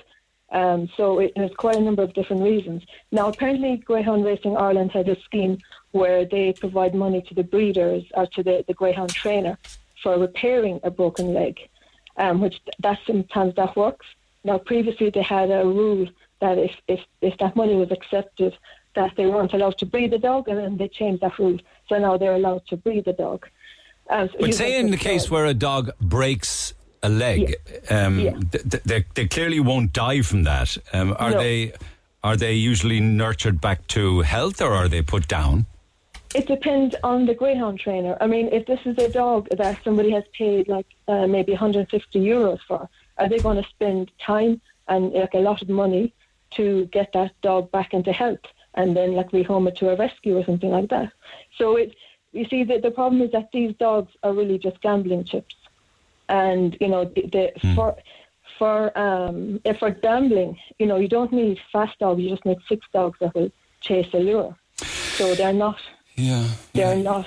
considered, very valuable dogs. But I said we'd be having an entirely different conversation if people were heading in their droves through the turnstiles of an evening, but they're not. They're not, and also, I think the last time I was speaking to you was just after that RT Investigates Greyhounds Running for Their Lives programme. And I think that really shone a very bright light on the industry and showed what's happening. For example, according to one of the dog questions, we asked about what, that they do drug testing at greyhound tracks sometimes. And we asked, well, for y'all track, what rate is of the drug testing? And apparently at one stage, 2 out of 100 dogs were drug tested. 2? So 2 out of 100, it went down below 2%. So you'd be raising questions as to how fair the races are in the first place? Well, you'd wonder, why, it's kind of challenging for a bookie to if they're not sure exactly what's happening. Because we know that there was SIS. But you wouldn't have much sympathy for the bookies now, I'd say. No, I wouldn't. But I'm wondering, why are they actually having greyhound racing if they're if it's not? Are there just finally are there still ongoing protests outside greyhound tracks like there was some years ago? Well, I know that there is in Shelburne. I know that there are a few different tracks. There is still greyhound racing, or outside the greyhound racing tracks. There still are protests. But there's another issue with the CEO of Greyhound Racing. Again, I'm not in a position now to personalise anything off the hoof. No, I'm not going to mention it. Yeah. But they don't have one at the moment. Okay. So would you and others like you be calling for the closure of the all track, or the closure, I suppose, of all tracks, right? What groups like Greyhound or like Dogs Trust and like RSPCA and ISPCA, they're calling, and we are calling for a phased ban on greyhound racing because of all the issues involved. A ban on greyhound racing? A ban in Ireland on greyhound racing. Okay. That's the bottom line. Okay, thank you, Katie. Much obliged to you. Text 0868 104 106. Katie Corcoran from Greyhound Awareness Cork. Let me just quick call on this, because Susan's got in touch from Rebel Greyhound Awareness. Susan, good morning. Good morning, Neil. How are you? You're answering a question well, thank you. You're answering a question asked of Katie. Are there still ongoing protests at Curraheen Track? There are, and we've been there since 2016, bar from when the lockdowns were on. We go out every fortnight. We were there again this Saturday just passed. And thankfully, I can honestly say numbers going in there are dwindling, and dwindling fast. Why? I think I think the message is getting out there. I foster greyhounds and lurchers, Plenty of them come with broken legs. Thankfully, that some of the trainers have said she's no good to us now, or he's no good to us now, broken leg. But they bring him to the vets to be euthanized. And then the vets then get in touch with the rescues and say, look, we have one here. Can you take? The rescue will take on board the dog. The legs are amputated. And then the dogs come to foster homes. The dog breaks its leg. Is that all you can do with it? Amputate it? No, I mean, they'll do anything at all to save the leg. But it could lead to, It could lead to. They'll put pins in. I've known plenty of dogs that have had surgeries up to, 2,000, 2.5. The work has been put in there by fantastic vets, and they have managed to save legs. Who pays the vet the 2.5 grand? The charities do.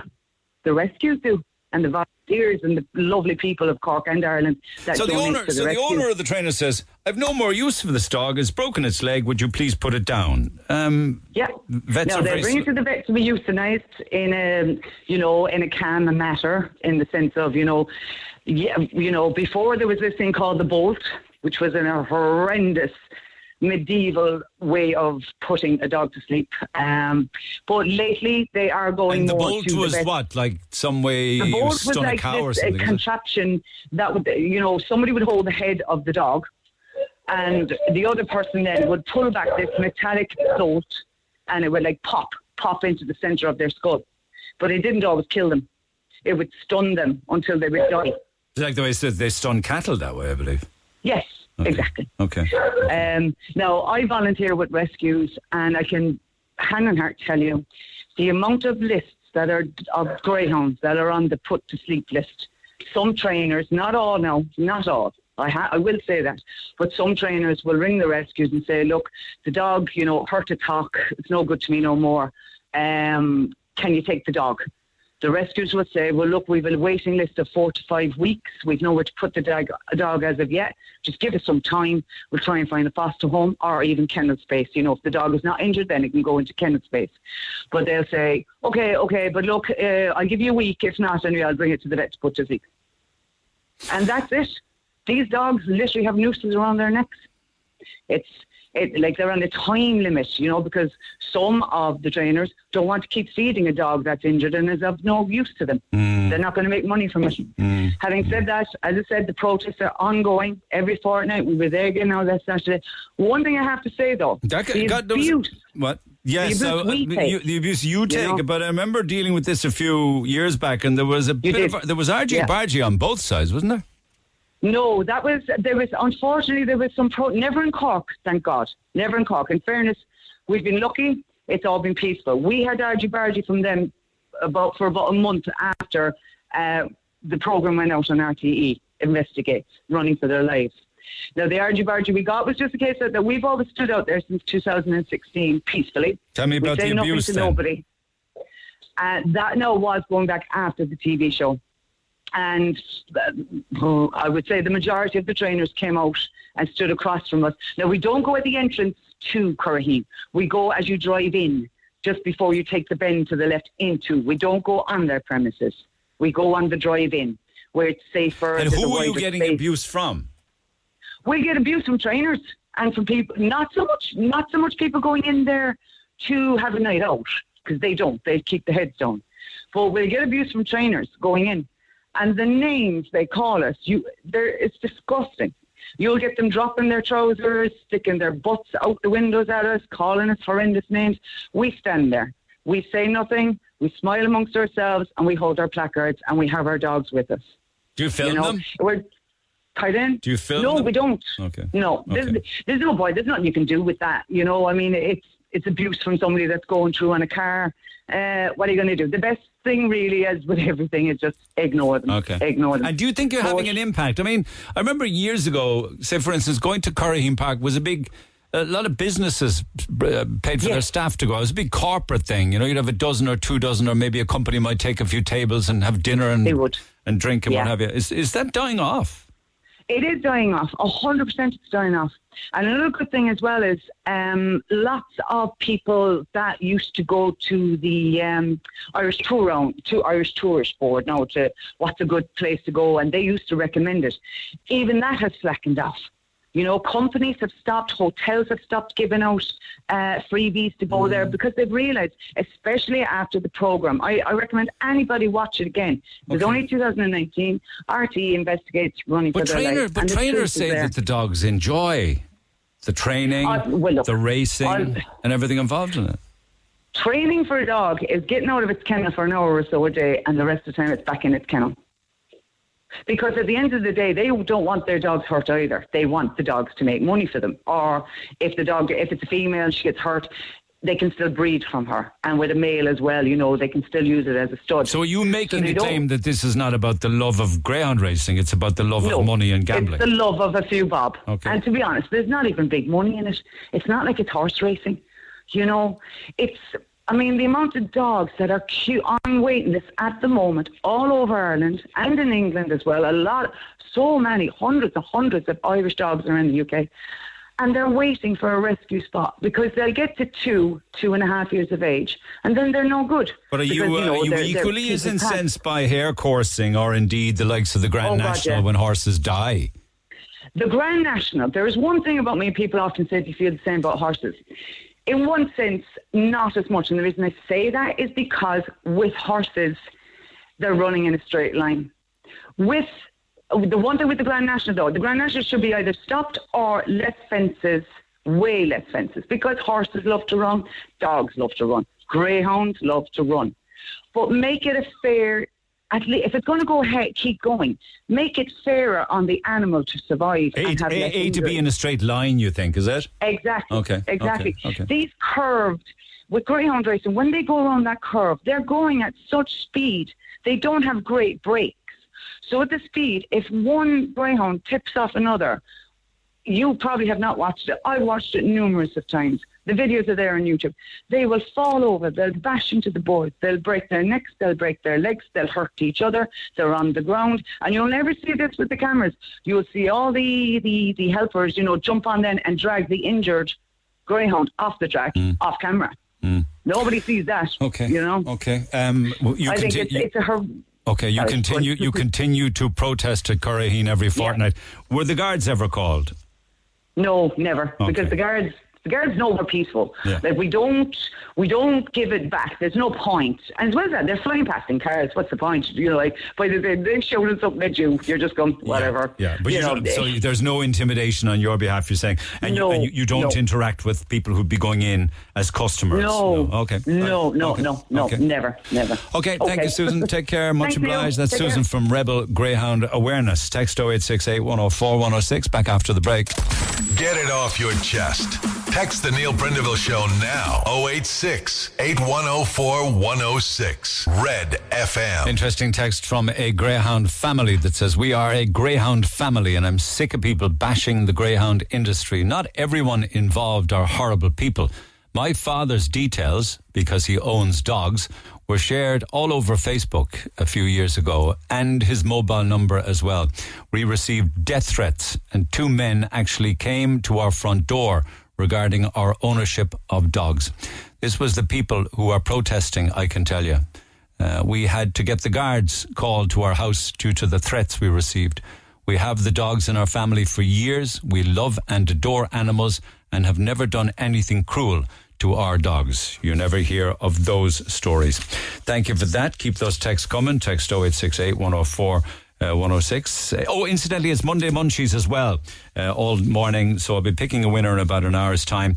Your opportunity to get boxes of donuts delivered courtesy of yourselves and Offbeat Donuts on French Church Street. So it's a random selection of donuts. There could be up to 60 of them. If you've got a big company, it's up to 5 boxes of donuts. The red velvet, the toffee crisp, the classic glaze, the salted caramel pecan, the peanut buttercup and the toffee crisp. That sounds interesting, doesn't it? A toffee crisp donut. But anyway, you got to text us who you are and where you are and why you deserve this Monday morning pick-me-up to set you up for the week. Text 0868 104 106. We would love Offbeat Donuts today. We're busy bunnies in Suite 24 of the Cork Clinic. We need some joy in our lives on this Monday, says Lisa, Veronica and Emer. And of course, we would share it with our colleagues in the other suites here as well at the Cork Clinic. We'd love donuts after a busy weekend of birthday parties at Eco Poishty Crafts in the Kilkenny shop in Shanagarry. Shipping Solutions Andrea and the hard-working staff could do with a lift to get them over the Monday blues, and the Monday munchies would do the trick. And another few for you, the hard-working crew at Janssen & Janssen, and everybody at GE Healthcare. Morning, Tony. Just back to work after their holidays and could do with a treat at lunchtime. A Monday pick-me-up for Lipton Soft Drinks Ireland in Carrigaline. One of the girls in the office had her car stolen and burnt out at the weekend. Not another one. And it would cheer her up on this Monday morning. So sorry to hear that. Karen and all the colleagues at the pharmacy department in the South Infirmary would love a sugar boost. Milk Laboratory in Dairygold Mallow, as a thank you to everyone for all they've done for my daughter while she was on work placement. Well, it's so nice of you to reach out and say thank you to them.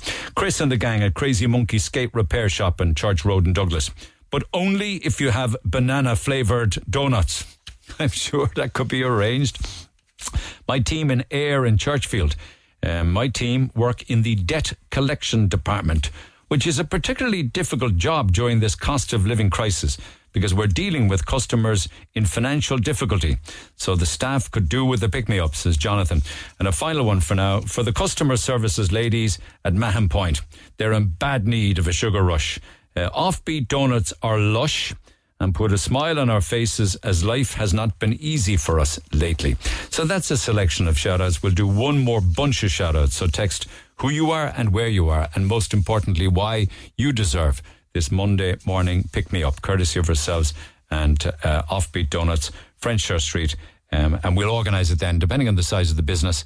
We will get you upwards of 5 boxes, which is about 60 donuts. We got texts on the way, and after 11, lots more calls. I hope to go back also to issues overseas with regards to people on their hauls, or indeed trying to navigate through these horrendous temperatures. Call the Neil Prendeville Show now. 0818 104 106. Red FM. It's indeed. You can text 0868 104 106, and people are on all sorts of different topics of late. Morning, a Ukrainian couple collected their pension last week ahead of me in a post office. They had a translator with them, and they collected €508 for that week alone, which comes in at €2,032 a month. The man behind the counter asked a question: how much is the pension in Ukraine? The reply was €70 a month. They also received accommodation here, but they pay €10 each a day for food now. That is €560 a month for their food. But they also receive free medical care, free travel so they can meet up with their friends, free English classes, and the list goes on. I was sorry to hear about those kids on the air looking for food at penny dinners. That's tough going. There's more to come, and we don't know where they're all coming from or whether or not they have a criminal record. Can't come here because I'm working hard so this mighty state can keep this whole mess going. But for how long will it go on? Thanks for highlighting these stories. Yes, and that's following up on people talking this morning. I can't say much about it, about the murder and the death of a mother in Bishopstown, because it's now been before the courts. But the question being asked: are we seeing more and more deaths like this because we have an open door policy when it comes to migration? Well, thank you for those texts, and I will come back to them. Also, many people I see a text this morning saying, with regards to money to the Greyhound industry and what have you, and only 3 people going to an actual Greyhound meet in Youghal. It's a bit like the cloak and dagger behaviour, say, regarding Cork City Council and the Freemasons. Like somebody suggested, if it was penny dinners or anyone else requesting land, you can be damn sure it would be refused, but not if it's the Freemasons. Were the councillors obliged, Neil, to state their membership status of the Freemasons for fear of any conflict of interest when voting, when City Council gave them the piece of land at Bishop Lucy Park? I don't know if you were listening at the time, but I did ask that question as to whether councillors who were voting on it, the male councillors, because females can't join the Freemasons, would have divulged whether or not they were members. And I couldn't get a straight answer to it. What about women-only gyms? As a male, can I join a women's-only gym? You also have car insurance just for women. They won't be happy until they take over everything. Soon there will be no refuge at all for men to get some free space from them. That's in somebody there who's got a point along the lines of, it's fine. Let the Freemasons be just for men because men need a place of refuge. Do the Freemasons allow trans men to join? I don't know. I can find out for you. It's funny that they give away land so fast to such a sexist organisation, but Ballincollig Soccer Club is still waiting on their deeds. And Ballincollig Soccer Club caters for both girls and boys, from kids to adults. Get Ballincollig Soccer Club their deeds. Don't you think that the Freemasons, Neil, is the Irish Republican version of the Orange Order? Says Desi. Actually, you know, you talk about republicanism, and I'll come back to more of those texts after 11 o'clock. Some years back, I went up to Kilmainham Jail because I was keen to see, that part of our history that has been preserved in Kilmainham Jail. I was back in Dublin at the weekend because I took my wife and my son and my daughter. We all went up by train. Can I just mention, actually, with regards to the journey going up by train, it was very sad, because on Saturday morning, many of the train services going to and from Dublin were disrupted because, sadly, there was a tragic incident on the tracks. You'll know what I mean when I say a tragic incident on the tracks. And it got me thinking how sad it must be that somebody finds themselves where their lives have just unraveled so much that would happen. And God Almighty, my heart was breaking from them and their family, and the reasons why somebody would do something like that. It happens all too often on our tracks. It was just so sad. It really put a kind of a downer on the whole event. But we did go to Kilmainham, and while there were a lot of Irish people there on the tour that we did, I was kind of interested in the fact that an awful lot of those that were in Kilmainham on Saturday afternoon while I was doing the tour were tourists. And I'm just assuming that Irish people also, I've often ask people, I'm giving away family passes to all sorts of wonderful tourist attractions around Cork. And I'm trying to encourage Cork people, and maybe you would do it anyway, and don't want to sound as if I'm preaching. But I thought it was interesting because there were a lot of big groups at Kilmainham, but they were from all over the world. Now, there were Irish people there, but I suppose I'm asking the question, do we take our own history seriously enough? Have you been, say, to the likes of Kilmainham or Arbour Hill, or indeed many of the, like Collins Barracks would be another one that would come to mind, or Michael Collins Museum down in West Cork, or things like that? Because it's only when you go up there, actually, you think of the world that we live in now and the state of things. And I know we asked on the air maybe a couple of weeks ago, what would Michael Collins or even De Valera make of it if they were around now, the calibre of politician we have? But if you look at the sacrifices that they made 100 years ago, whether it was 1916 or indeed whether it was the War of Independence or indeed the Civil War, a visit to Kilmainham Jail really shows the type of sacrifices that men and women, went through, gave the ultimate, their lives over 100 years ago. Now, the Neil Prendeville Show, Red FM. Come back to Greyhound Racing in a few minutes' time and matters related to that. I continue to get people giving me all sorts of prices of tourism in Ireland and the bookings and the amount of money they spent. Tried to book a week in Ireland in August, for the month of August, or a couple of weeks a while back. 2 adults and 2 kids. It was a minimum of €1,800 for a crap house in a location like Dingle, Clare or Galway. It's a joke of a country. I hope for another recession. Years ago, you could get super value breaks for a week in Dingle for €299. Now it's €1,800 for a fairly crappy house. I don't think wages went up that much, do you? That's why, of course, people are keen to go overseas. But I was telling you, because of the weather that's too hot to handle in much of Europe, Irish people are holding out on last-minute holidays until this incredible heat storm that's hitting Europe actually passes. And we spoke earlier on about that with Carlo Weather. But Owen Corrie is the editor of Air and Travel magazine. He's got his finger on the pulse of the heat, and he joins me by phone. Owen, good morning. Yeah, fairly burnt finger at this stage. I would think so. How is it impacting on tourists overseas? Do we know? Are they staying indoors? Are they trying to come home? Are they having nightmare holidays or what? Tends not to impact that much. We don't get cancellations. We don't get people saying, "Oh, I'm going to put back the holiday to September." They're called sun holidays for a reason. People do chase the heat. If you're going to, you draw a line across Europe. It goes from Madrid just up through halfway through France, Alps, and then Croatia and Greece, and all below that is looking very red at the moment. But even within those countries, the places that are facing the really, really hot weather, it tends to be interior. It doesn't tend to be the coastal areas. It doesn't tend to be the islands. Where it does impact is the theme parks, the activities, things like that. You're not going to be queuing in Portaventura for an hour and a half to get on a slide, although the water slide people, the Water Caribe Park is saying that they're open and they're cooling down the queues. But it does mean curtailing your activities, and there's no shortage of good medical advice out there. It's all about avoiding the sun. It's all about hydration, very important. But are they closing any of these theme parks, do you know? I mean, they closed the Acropolis to tourists in Athens, for instance, because of the heat. Yeah, they've closed some of the historic ones, and anywhere that involves long queues outdoor, they're looking at it, but they haven't closed Portaventura, they haven't closed Disney Paris, they haven't closed anything. But they tend to cope with, they tend to have other coping mechanisms rather than just close a theme park. Obviously, when you're dealing with the Acropolis, you're dealing with management issues of another kind. Mm-hmm. Then there's an article in The Independent this morning saying that the Irish, are we known for last-minute holidays, just holding off until the price comes down and you're gone in a few days? Is that a typical Irish way of doing things for some? Typical Irish, probably not, but we're good at gaming the system. It's a game every year. It's a bit like taking on the bookies. You decide, is the capacity greater than the demand?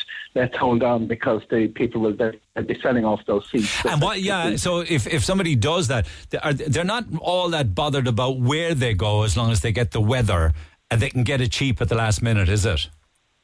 Basically, but that's changed so much down the years, and I'll tell you why. Long ago in our childhood, because basically the holidays were run by charter companies, so you flew out Saturday, you came back on a Saturday. It was fairly set in stone, and they would release a certain number of seats every year. JWP, the travel people remember the ads of a certain age. What happened really is that the low-cost airlines changed of that. They operated on a different model. They give the incentive, your last-minute special is going to be sold in January, if that makes any sense, because they'll give the really cheap offers to get the people to book early. Then they the number of seats sold, and then they just cancel the flights if they're not going to pay for themselves. So the whole thing of waiting to the last minute deal, which was a thing in the 80s, 90s, mid-noughties, up to the mid-noughties, is probably gone. What happened, though, is that there is always a couple of flights that really are slow to move, and you get flash sales, 48-hour sales, particularly from the low-cost airlines, and the computer makes a decision whether the flights are viable or not. But keep an eye on routes. It's always a good idea. I think I've said in the programme before, to keep on routes that are slow to sell. Yeah, but maybe not in the next week or 10 days on, though. No, I mean, who wants 45 degrees, or even higher? Let's cut to the chase. There's nothing late out there this year because the demand was already outstripping supply, because post-pandemic, everyone says, this is what the demand for 2023, summer 2023 is going to be. We saw airlines calculate that, we saw airports calculate, they all got the figures wrong. The demand is a little bit higher, not that enormously higher. Okay. And so picking up your last minute deal, there are bargains still to be got, but they're not in the main locations, they're not in the headline locations. And back to that thing on how much we pay for our home holiday, that's a very raw supply and demand thing.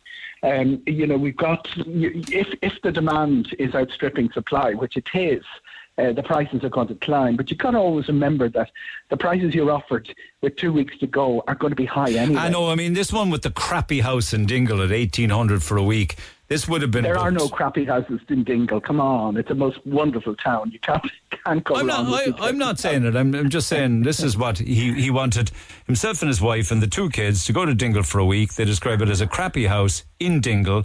Also looked at Clare and also looked at... down of the bay, yeah. Okay, well, maybe let's not use the word crappy house, but it certainly is accommodation in a house for a week at €1,800 for a week. I mean, there was a time when you wouldn't get that for a month. Sometimes July, August some houses were always, a little bit on the high side and in the high demand areas. And you're talking about premium Ireland there. You're talking about the most sought after locations, not just by the home holidaymakers, but also by the visitors, the Americans. Well, might be the kind of money the RTE might spend for accommodation, but an average punter on an average wage couldn't. Get the old barter account going now. You might be able to get somewhere in Castletown there for you. No, the reality is that everything has gone up. It's not just our home holiday accommodation. The hotel prices across Europe are gone up. The air prices have. I tell you, it's quieter out there, though. It's quieter around Ireland, tourist-wise. Everyone's reporting it. Is it, or is it very strong? I mean, there's a the figures for people coming through the airport is a good indicator, and they do show a good deal of traffic. Whether that is evenly distributed in the right places is always the big question for Irish tourism. Okay. Just finally back to the incredibly high temperatures. I'm particularly concerned for people on the Canary Islands, though, where they have had to evacuate 4,000 people from their homes. Even the residents and those that live there find it difficult. Do you imagine what Irish tourists must be like on the Canary Islands right now? Yeah, well, Palma doesn't get Irish tourists. I think the grand total pre-pandemic is 260 for the year. It's a difficult place to get to. But do remember, there's loads of terrific medical advice out there to the midday sun and 5 weeks. Yeah, out of the midday sun. Access those local, not just the general internet stuff you get, but what the local health authorities are telling you. And tourists don't tend to be impacted because they do things. They have air-conditioned comfort and they have lovely restaurants to spend the day. All right, my friend. Accentuate the positive as always. Owen Corrie, editor of Air and Travel. It's a great pleasure. Thank you. Take care, Owen. Cheers, my man. Back to texts from you good people who listen to this radio programme. My daughter Rebecca and my 3 grandkids are actually camping in a 3-bedroom air-conditioned bungalow in Saint-Chinion in southern France.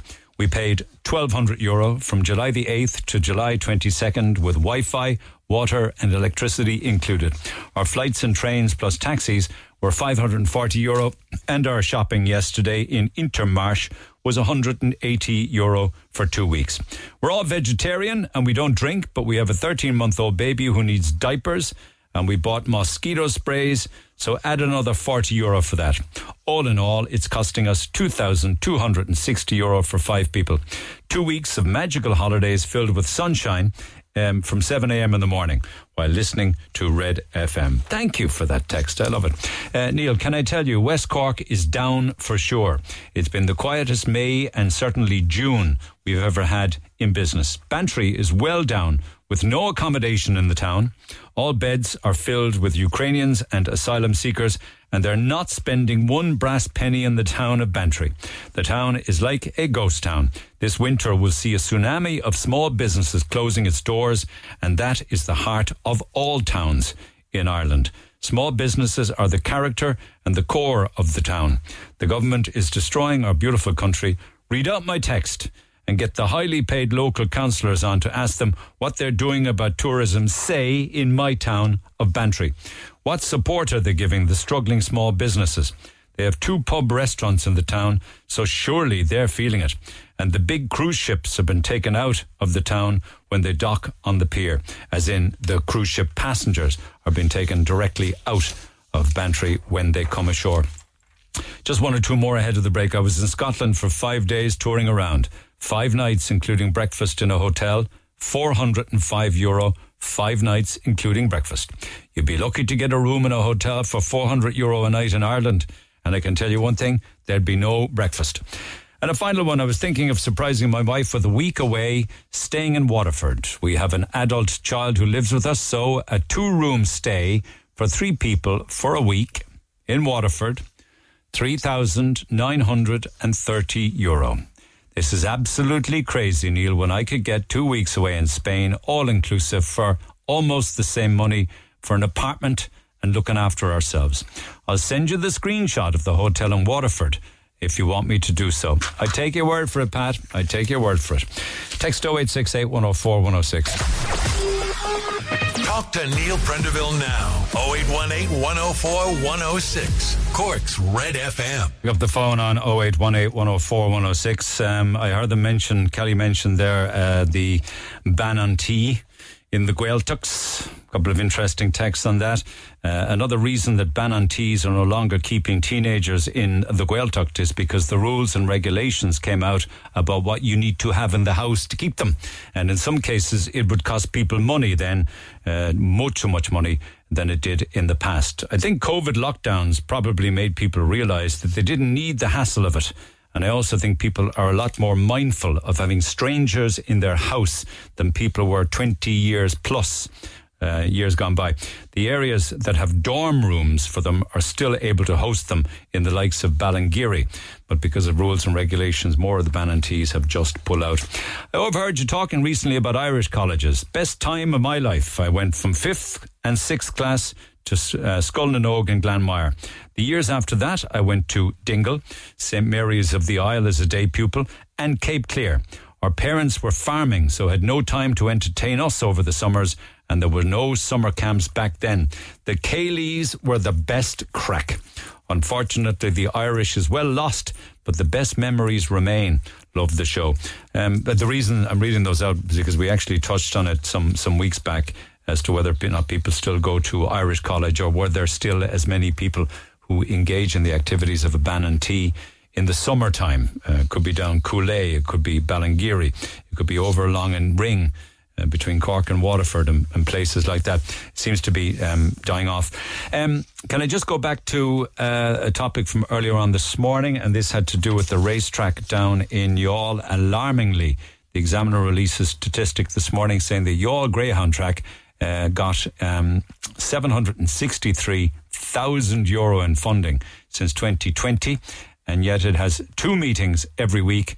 But when you average the amount of people, as in punters or members of the public who actually go to the Greyhound meets, it works out at 3 people per Greyhound meet. 3 members of the public going in. And that sounds bizarre to me. Now, we did invite on the general manager of the track down in Youghal on air this morning, the course manager, to appear on the show, but we haven't received any response. But I did receive a statement where they say that the 2 weekly meetings at Youghal are held at times early in the morning or early evening, and they're not conducive to attracting public attendance. Unlike other stadia across the Republic of Ireland, Youghal Greyhound Stadium race meetings are instead now geared towards the provision of events for Sports Information Services, a company which provides content and production services to the betting industry across Ireland, the UK and worldwide.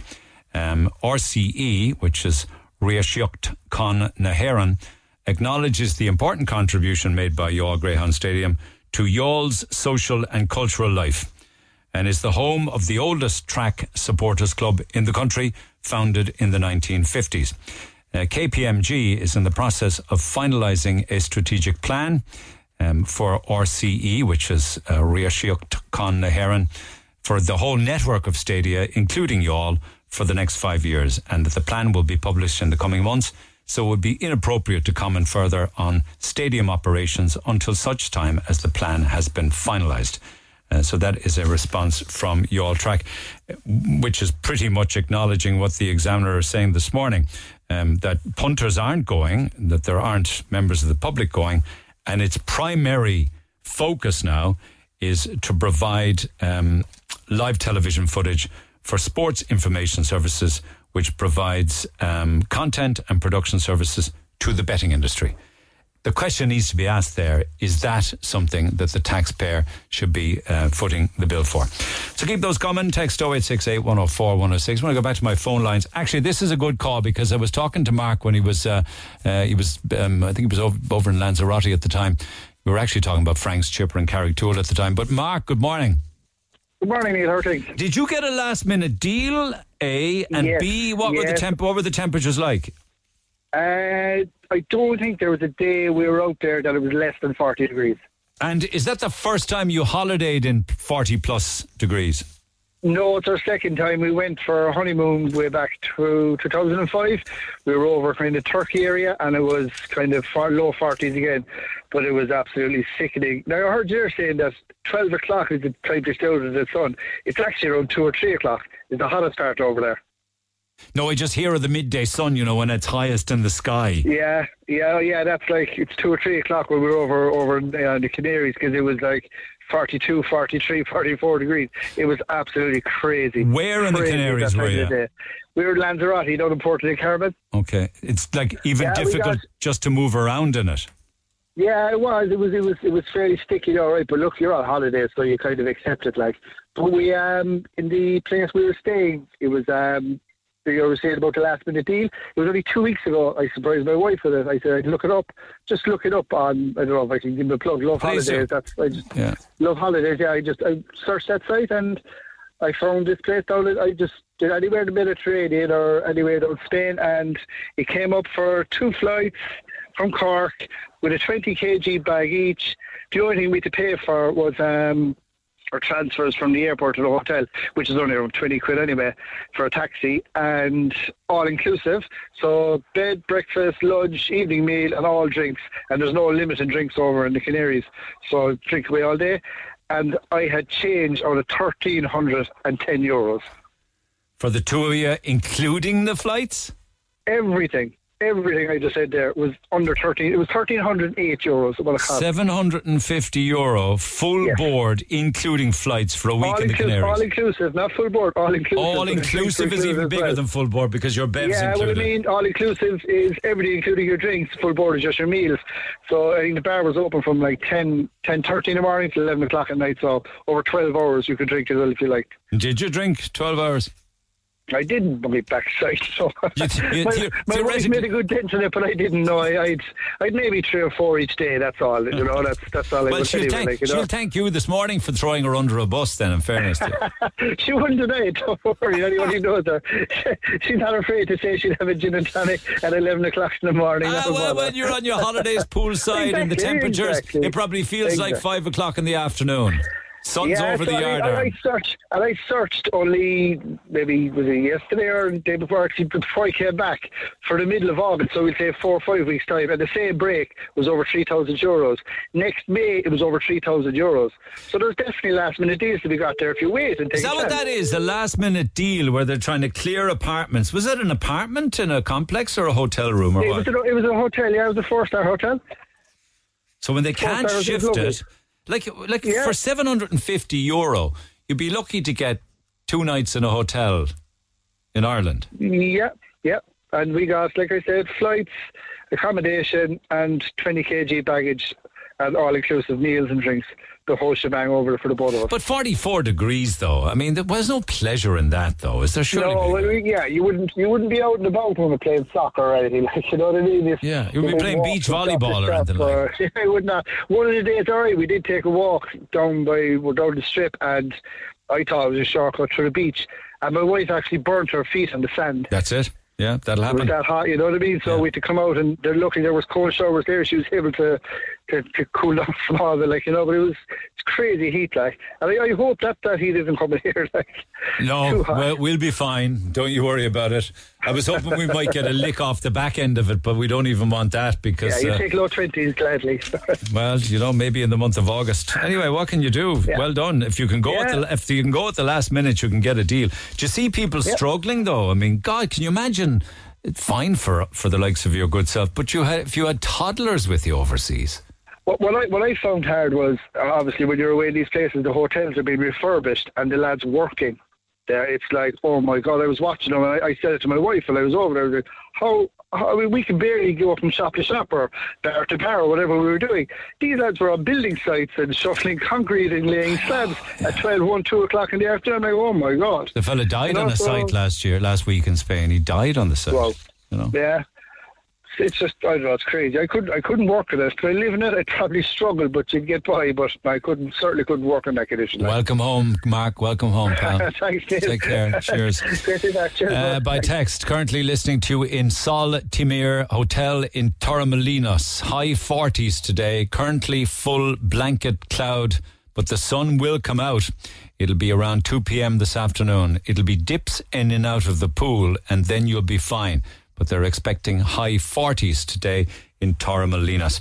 Text 0868 104 106. Monday Munchies, courtesy of yourselves and Offbeat Donuts. So we will deliver to wherever you're working, and if there's a lot of you, 5 boxes would be delivered, then that's upwards of 60 donuts. I'm on maternity leave, but thinking of my colleagues in the endoscopy unit and the bonds, they deserve the donuts, especially considering they had to work without me for the last few months. They're lost without you. I'd love to win for all the staff in Ray of Sunshine Childcare. Staff are working hard all summer, entertaining the kids from 7 in the morning to 7 in the evening, says Linda. The Monday blues are sour, Neil. They're sour. We need donuts to sweeten the blow for the week ahead, says Power Haulage in Carricktool.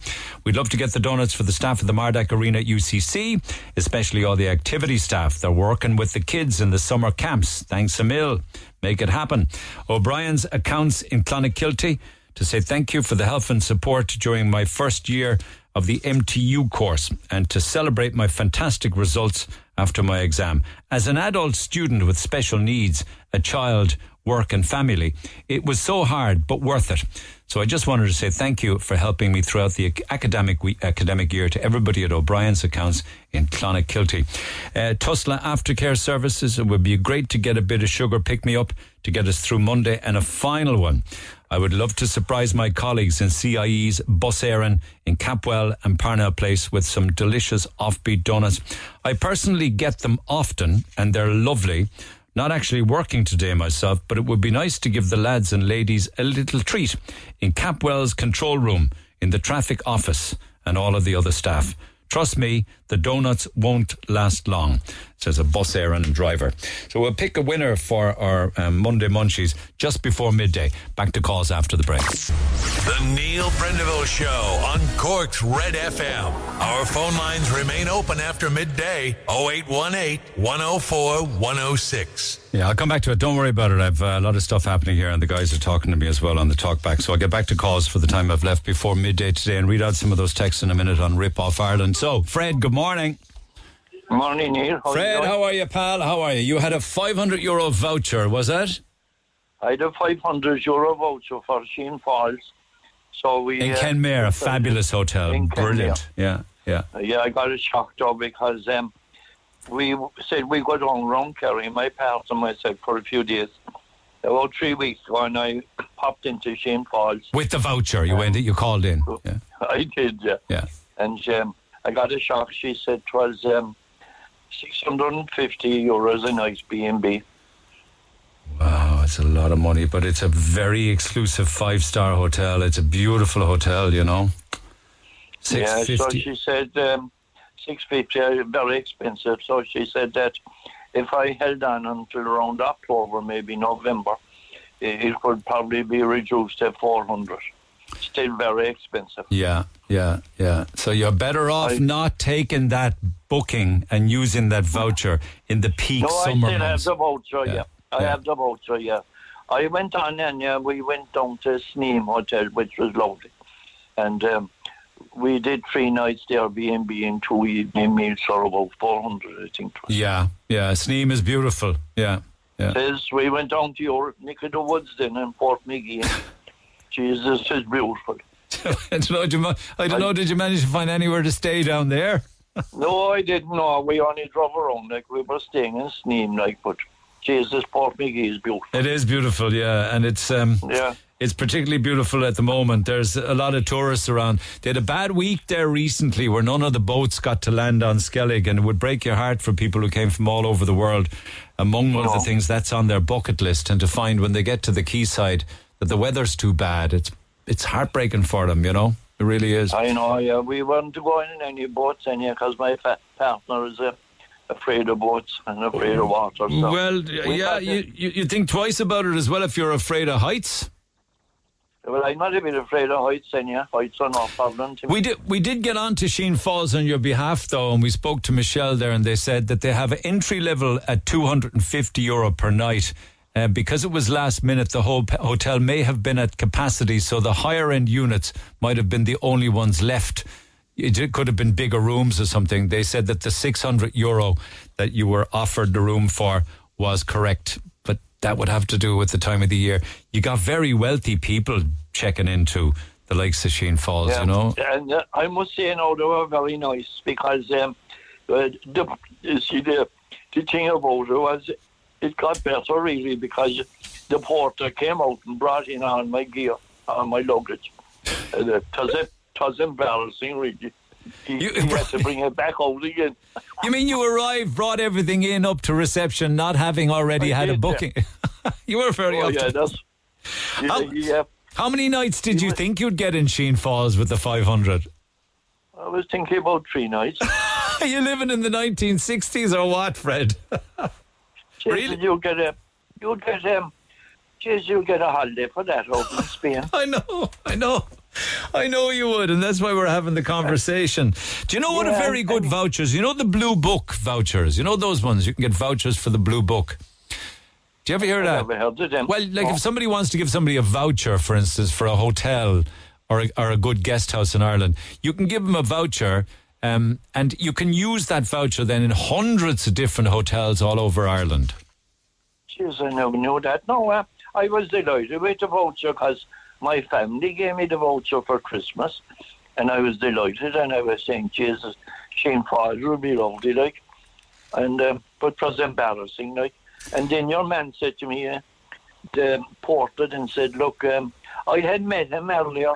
He was driving through Kenmare, and we were sitting down in the street having a meal, and he was driving a couple around in one of these open top cars, and he was waving and shouting to everyone, like. And then he said to me, when you come down now, he said, I'll give you a spin around Kenmare in the car. Lovely. So he couldn't be nicer, really. Like. I'd say off-season, right? Just know they're lovely people. I have stayed there, incidentally. Hands up, disclaimer. Yeah. I love the hotel. I haven't paid that kind of money, though, because I wouldn't be inclined to go there during peak summertime. But I'd say off-season. Now, perhaps that would be like October or maybe November. You'd get I think you'd certainly get 2 nights with dinner on one night for about your 500 voucher, I'd say. Yeah, we'll go down in here because we want to see what the other half of the world is. Have a look and see what it's like. All right, Fred, look after yourself, pal. Take care. Thanks, Dave. Text 0868 104 106. This receipt that I was given here, Kevin, is that from, just because I want to be fair to everybody, it doesn't say. It just says that it's a carrot cake, 404, hear me, carrot cake, €4.50. Small bottle of Cabernet Sauvignon, €11. Are they the tiny bottles? The tiny bottles. Americano, €3. And the cup levy, 20 cents. Where was this? This was in a cafe in Cork Airport. I just want to get the exact name. We've actually just by the way, I've just been trying to get in touch with Cork Airport. But that's the small little bottle of wine, isn't it? The one that you kind of get a glass and a bit out of. Yeah, it's the kind of ones you can get in a supermarket for like maybe €3 or €4. It's called the Lemon Pepper Cafe, and it opened in December of 2022. Okay. In the airport. Are they paying high rent up there in the airport that they're charging €11 for a small bottle? I can't imagine a cafe stall in an airport or a train station or any transit place is that cheap, but at the same time, like €11 for a tiny bottle of wine is fairly outrageous. Now, some people were saying maybe there was a mistake with the receipt. This is why I was trying to get in touch with the cafe to try and see if they can clear that up. But I couldn't find any contact. What's the cup levy about? I thought that was for takeout. The cup levy seems to be, I thought it was for takeout places as well. It seems to be a new government scheme where, to cut down on the amount of single use. But who gives you your 20? You don't get a refund on the 20 cents. No, it's like a plastic bag levy. It gets added onto your receipt at the end. So, but was it a takeout cup? The woman didn't specify in when she sent in the message, but she said she sat down with her mother and she got the wine for her mother. So I can only presume that they were sitting in because they were waiting for the daughter to Here's come one home. for you. I do appreciate that sometimes the rental costs in an airport for a kiosk or a stall can be quite high, and I think the same could be said of Kent Station. What do you think of this? I was in Kent Station on Saturday morning, and there was a bit of a delay for tragic reasons that I explained. So I got a flat white in the coffee shop. There's a big queue there. Big queue. I mean, thriving business. It was €3.85. Do you think that's about $1.50 too dear? You're asking Isn't it like coffee? I don't really drink coffee beans and a little bit of milk. I've $3.85. seen some places are. I don't drink flat whites. If you ask me, I don't. I haven't a clue. But an Americano should be around I mean, in a petrol, what would it cost you in a petrol station? If that I had one in a petrol station, but I see if you were to get it in a machine kind of thing, like even hot chocolates, I see. You know, €2 it should be max. Chai, yeah. I mean, like, what are you talking about here? Like you're talking about a bag of catering beans, which are big bags, right? Like my bag of beans is a Lavazzo bag of beans. It's big. It's a big bag. It's €19. 12 months ago, that bag was €14.50. But you would get easily 100 big cups of coffee out of that bag. So, like, how much is a cup of coffee to produce? It's got to be 20 cent, 30 cent. They definitely were saying about the margins of cups of coffee is enormous, are absolutely huge. So how can you turn into a 20 cent bean cup of coffee with a little bit of milk or oat milk into $3.85? I suppose they'll say rent costs, keeping the lights on, keep paying staff. I know, I mean, look, I completely agree with you. But there's some places are like, I mean, even if you go, like, a great example, you get a meal deal in a Tesco, something like that, and it costs you whatever, 4 or 5 quid.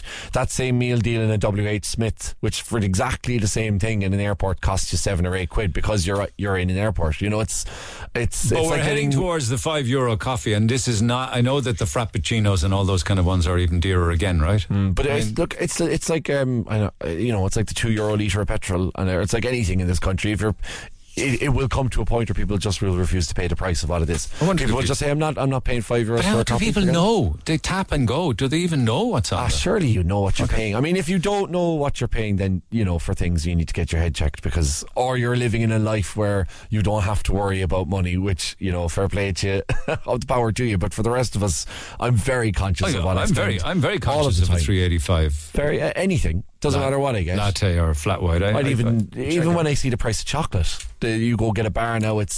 Before it used to be, you get 2 for $1.50 in some stations, and now it's costing you at least €1.50, €1.60 per bar. It's almost double the price, and the size of them has gotten less. So and they've got smaller with shrinkflation. Yeah. All right, thank you. Let me get back to the phone lines. Incidentally, what do you think is a fair price for a cup of coffee, guys? Text 0868 104 106. The carrot cake was $4.50. The small bottle of red wine was $11.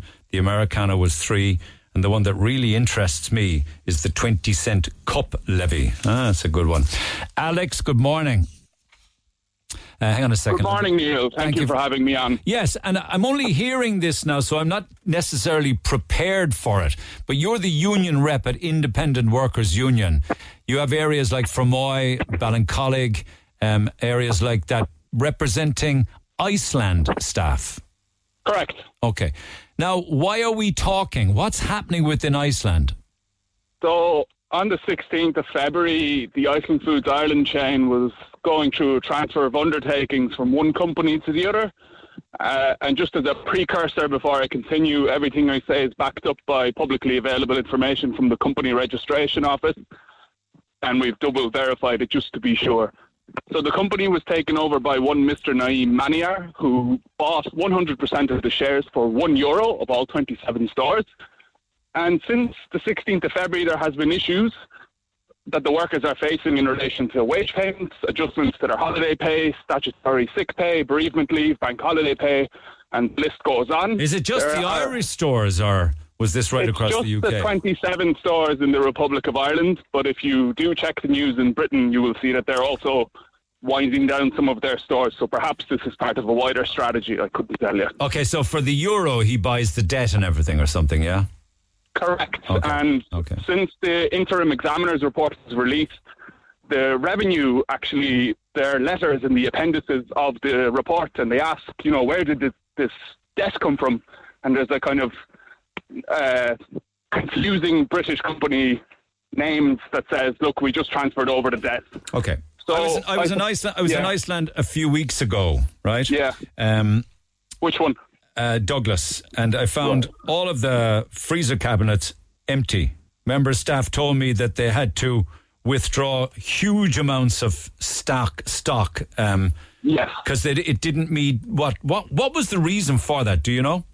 Yeah, I do. So since the company took over, whether by deliberate or accidental purpose, they did not secure the HSE permit that they need for traceability issues for their frozen foods.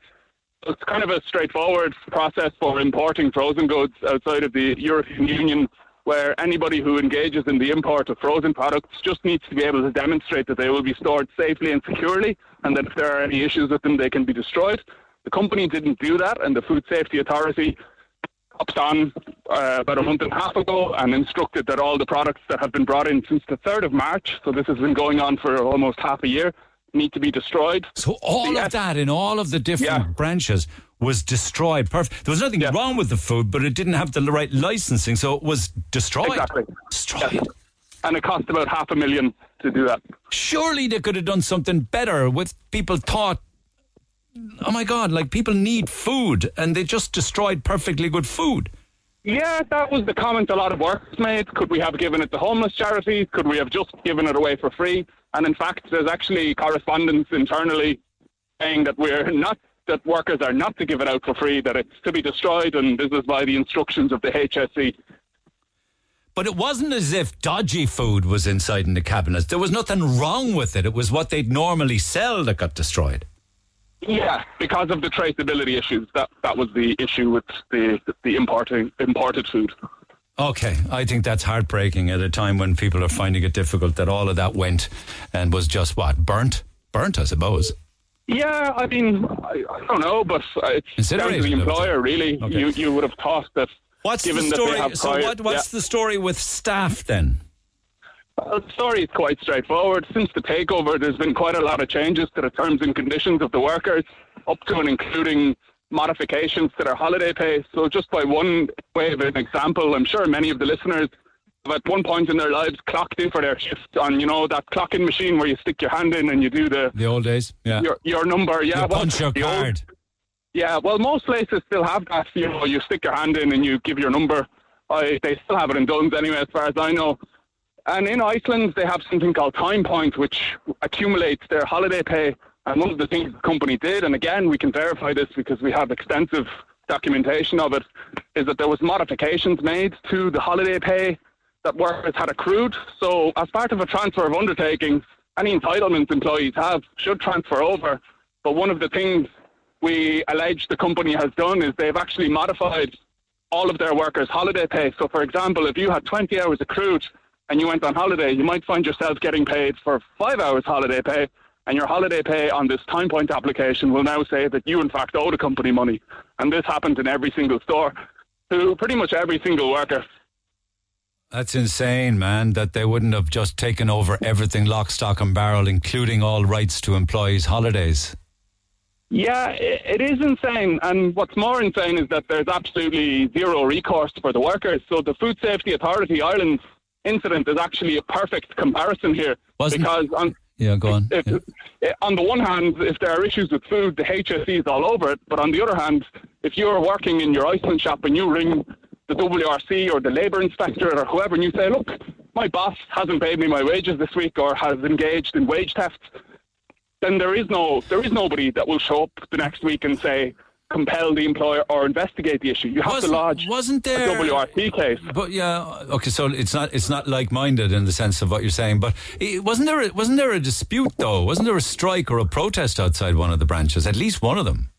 So as we speak, there is a strike scheduled for tomorrow in Ballyfermot in West Dublin, and Talbot Street store in Dublin city centre is consistently occupied for the 22nd day by the workers because they're all due outstanding holiday pay, wages, bereavement leave, etc. And what about the Cork stores? What are we talking about here? Certainly Douglas, Middleton, Ballincollig, Fermoy, is it?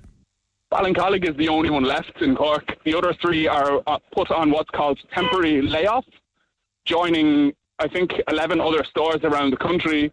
And this temporary layoff is supposedly for 4 weeks. So they're closed. The other three are closed, are they? Temporarily. Well, supposedly temporarily, because the stock out of the ones that have already been on temporary layoff has been withdrawn and moved to other stores to be resold. Is it that Iceland is just not popular with Irish customers and shoppers?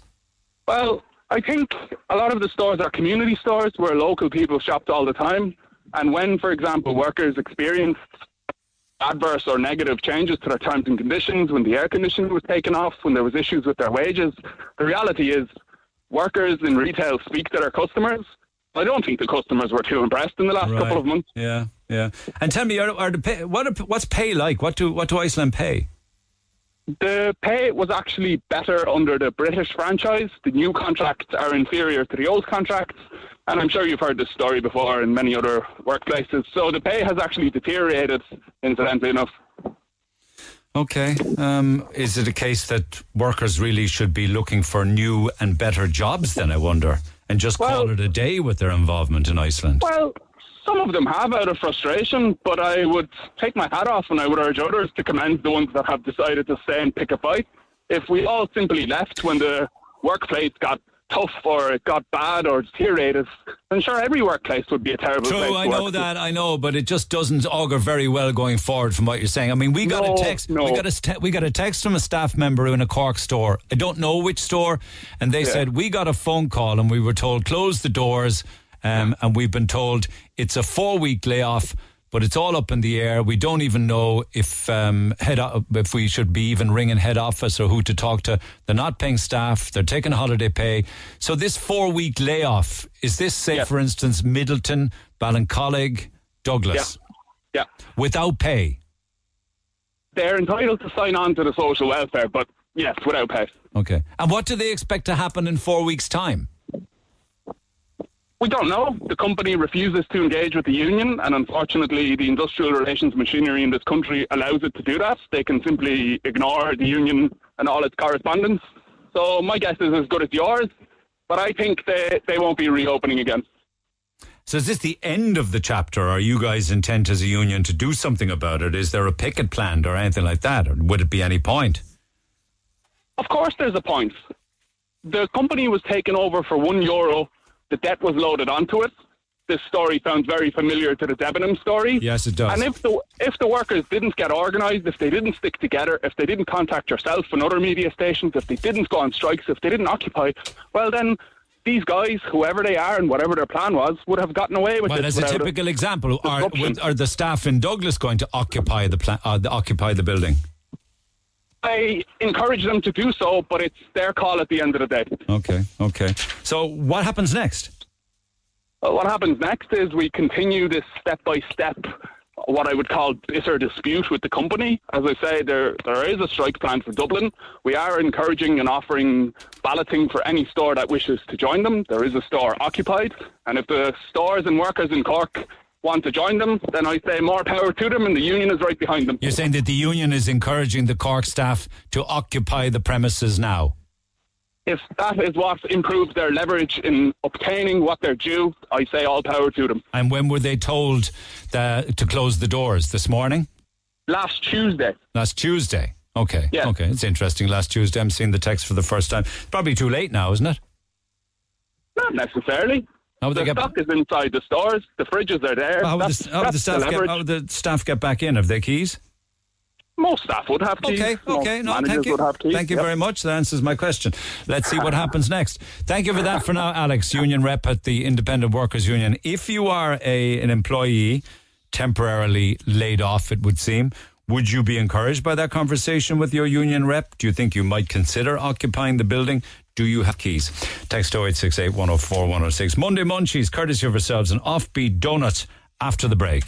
Get it off your chest. Call Neil Prendeville now on 0818 104 106. Red FM. Offbeat Donuts will give up to 60 donuts. That's like 5 boxes, courtesy of ourselves and Offbeat Donuts on French Church Street 2.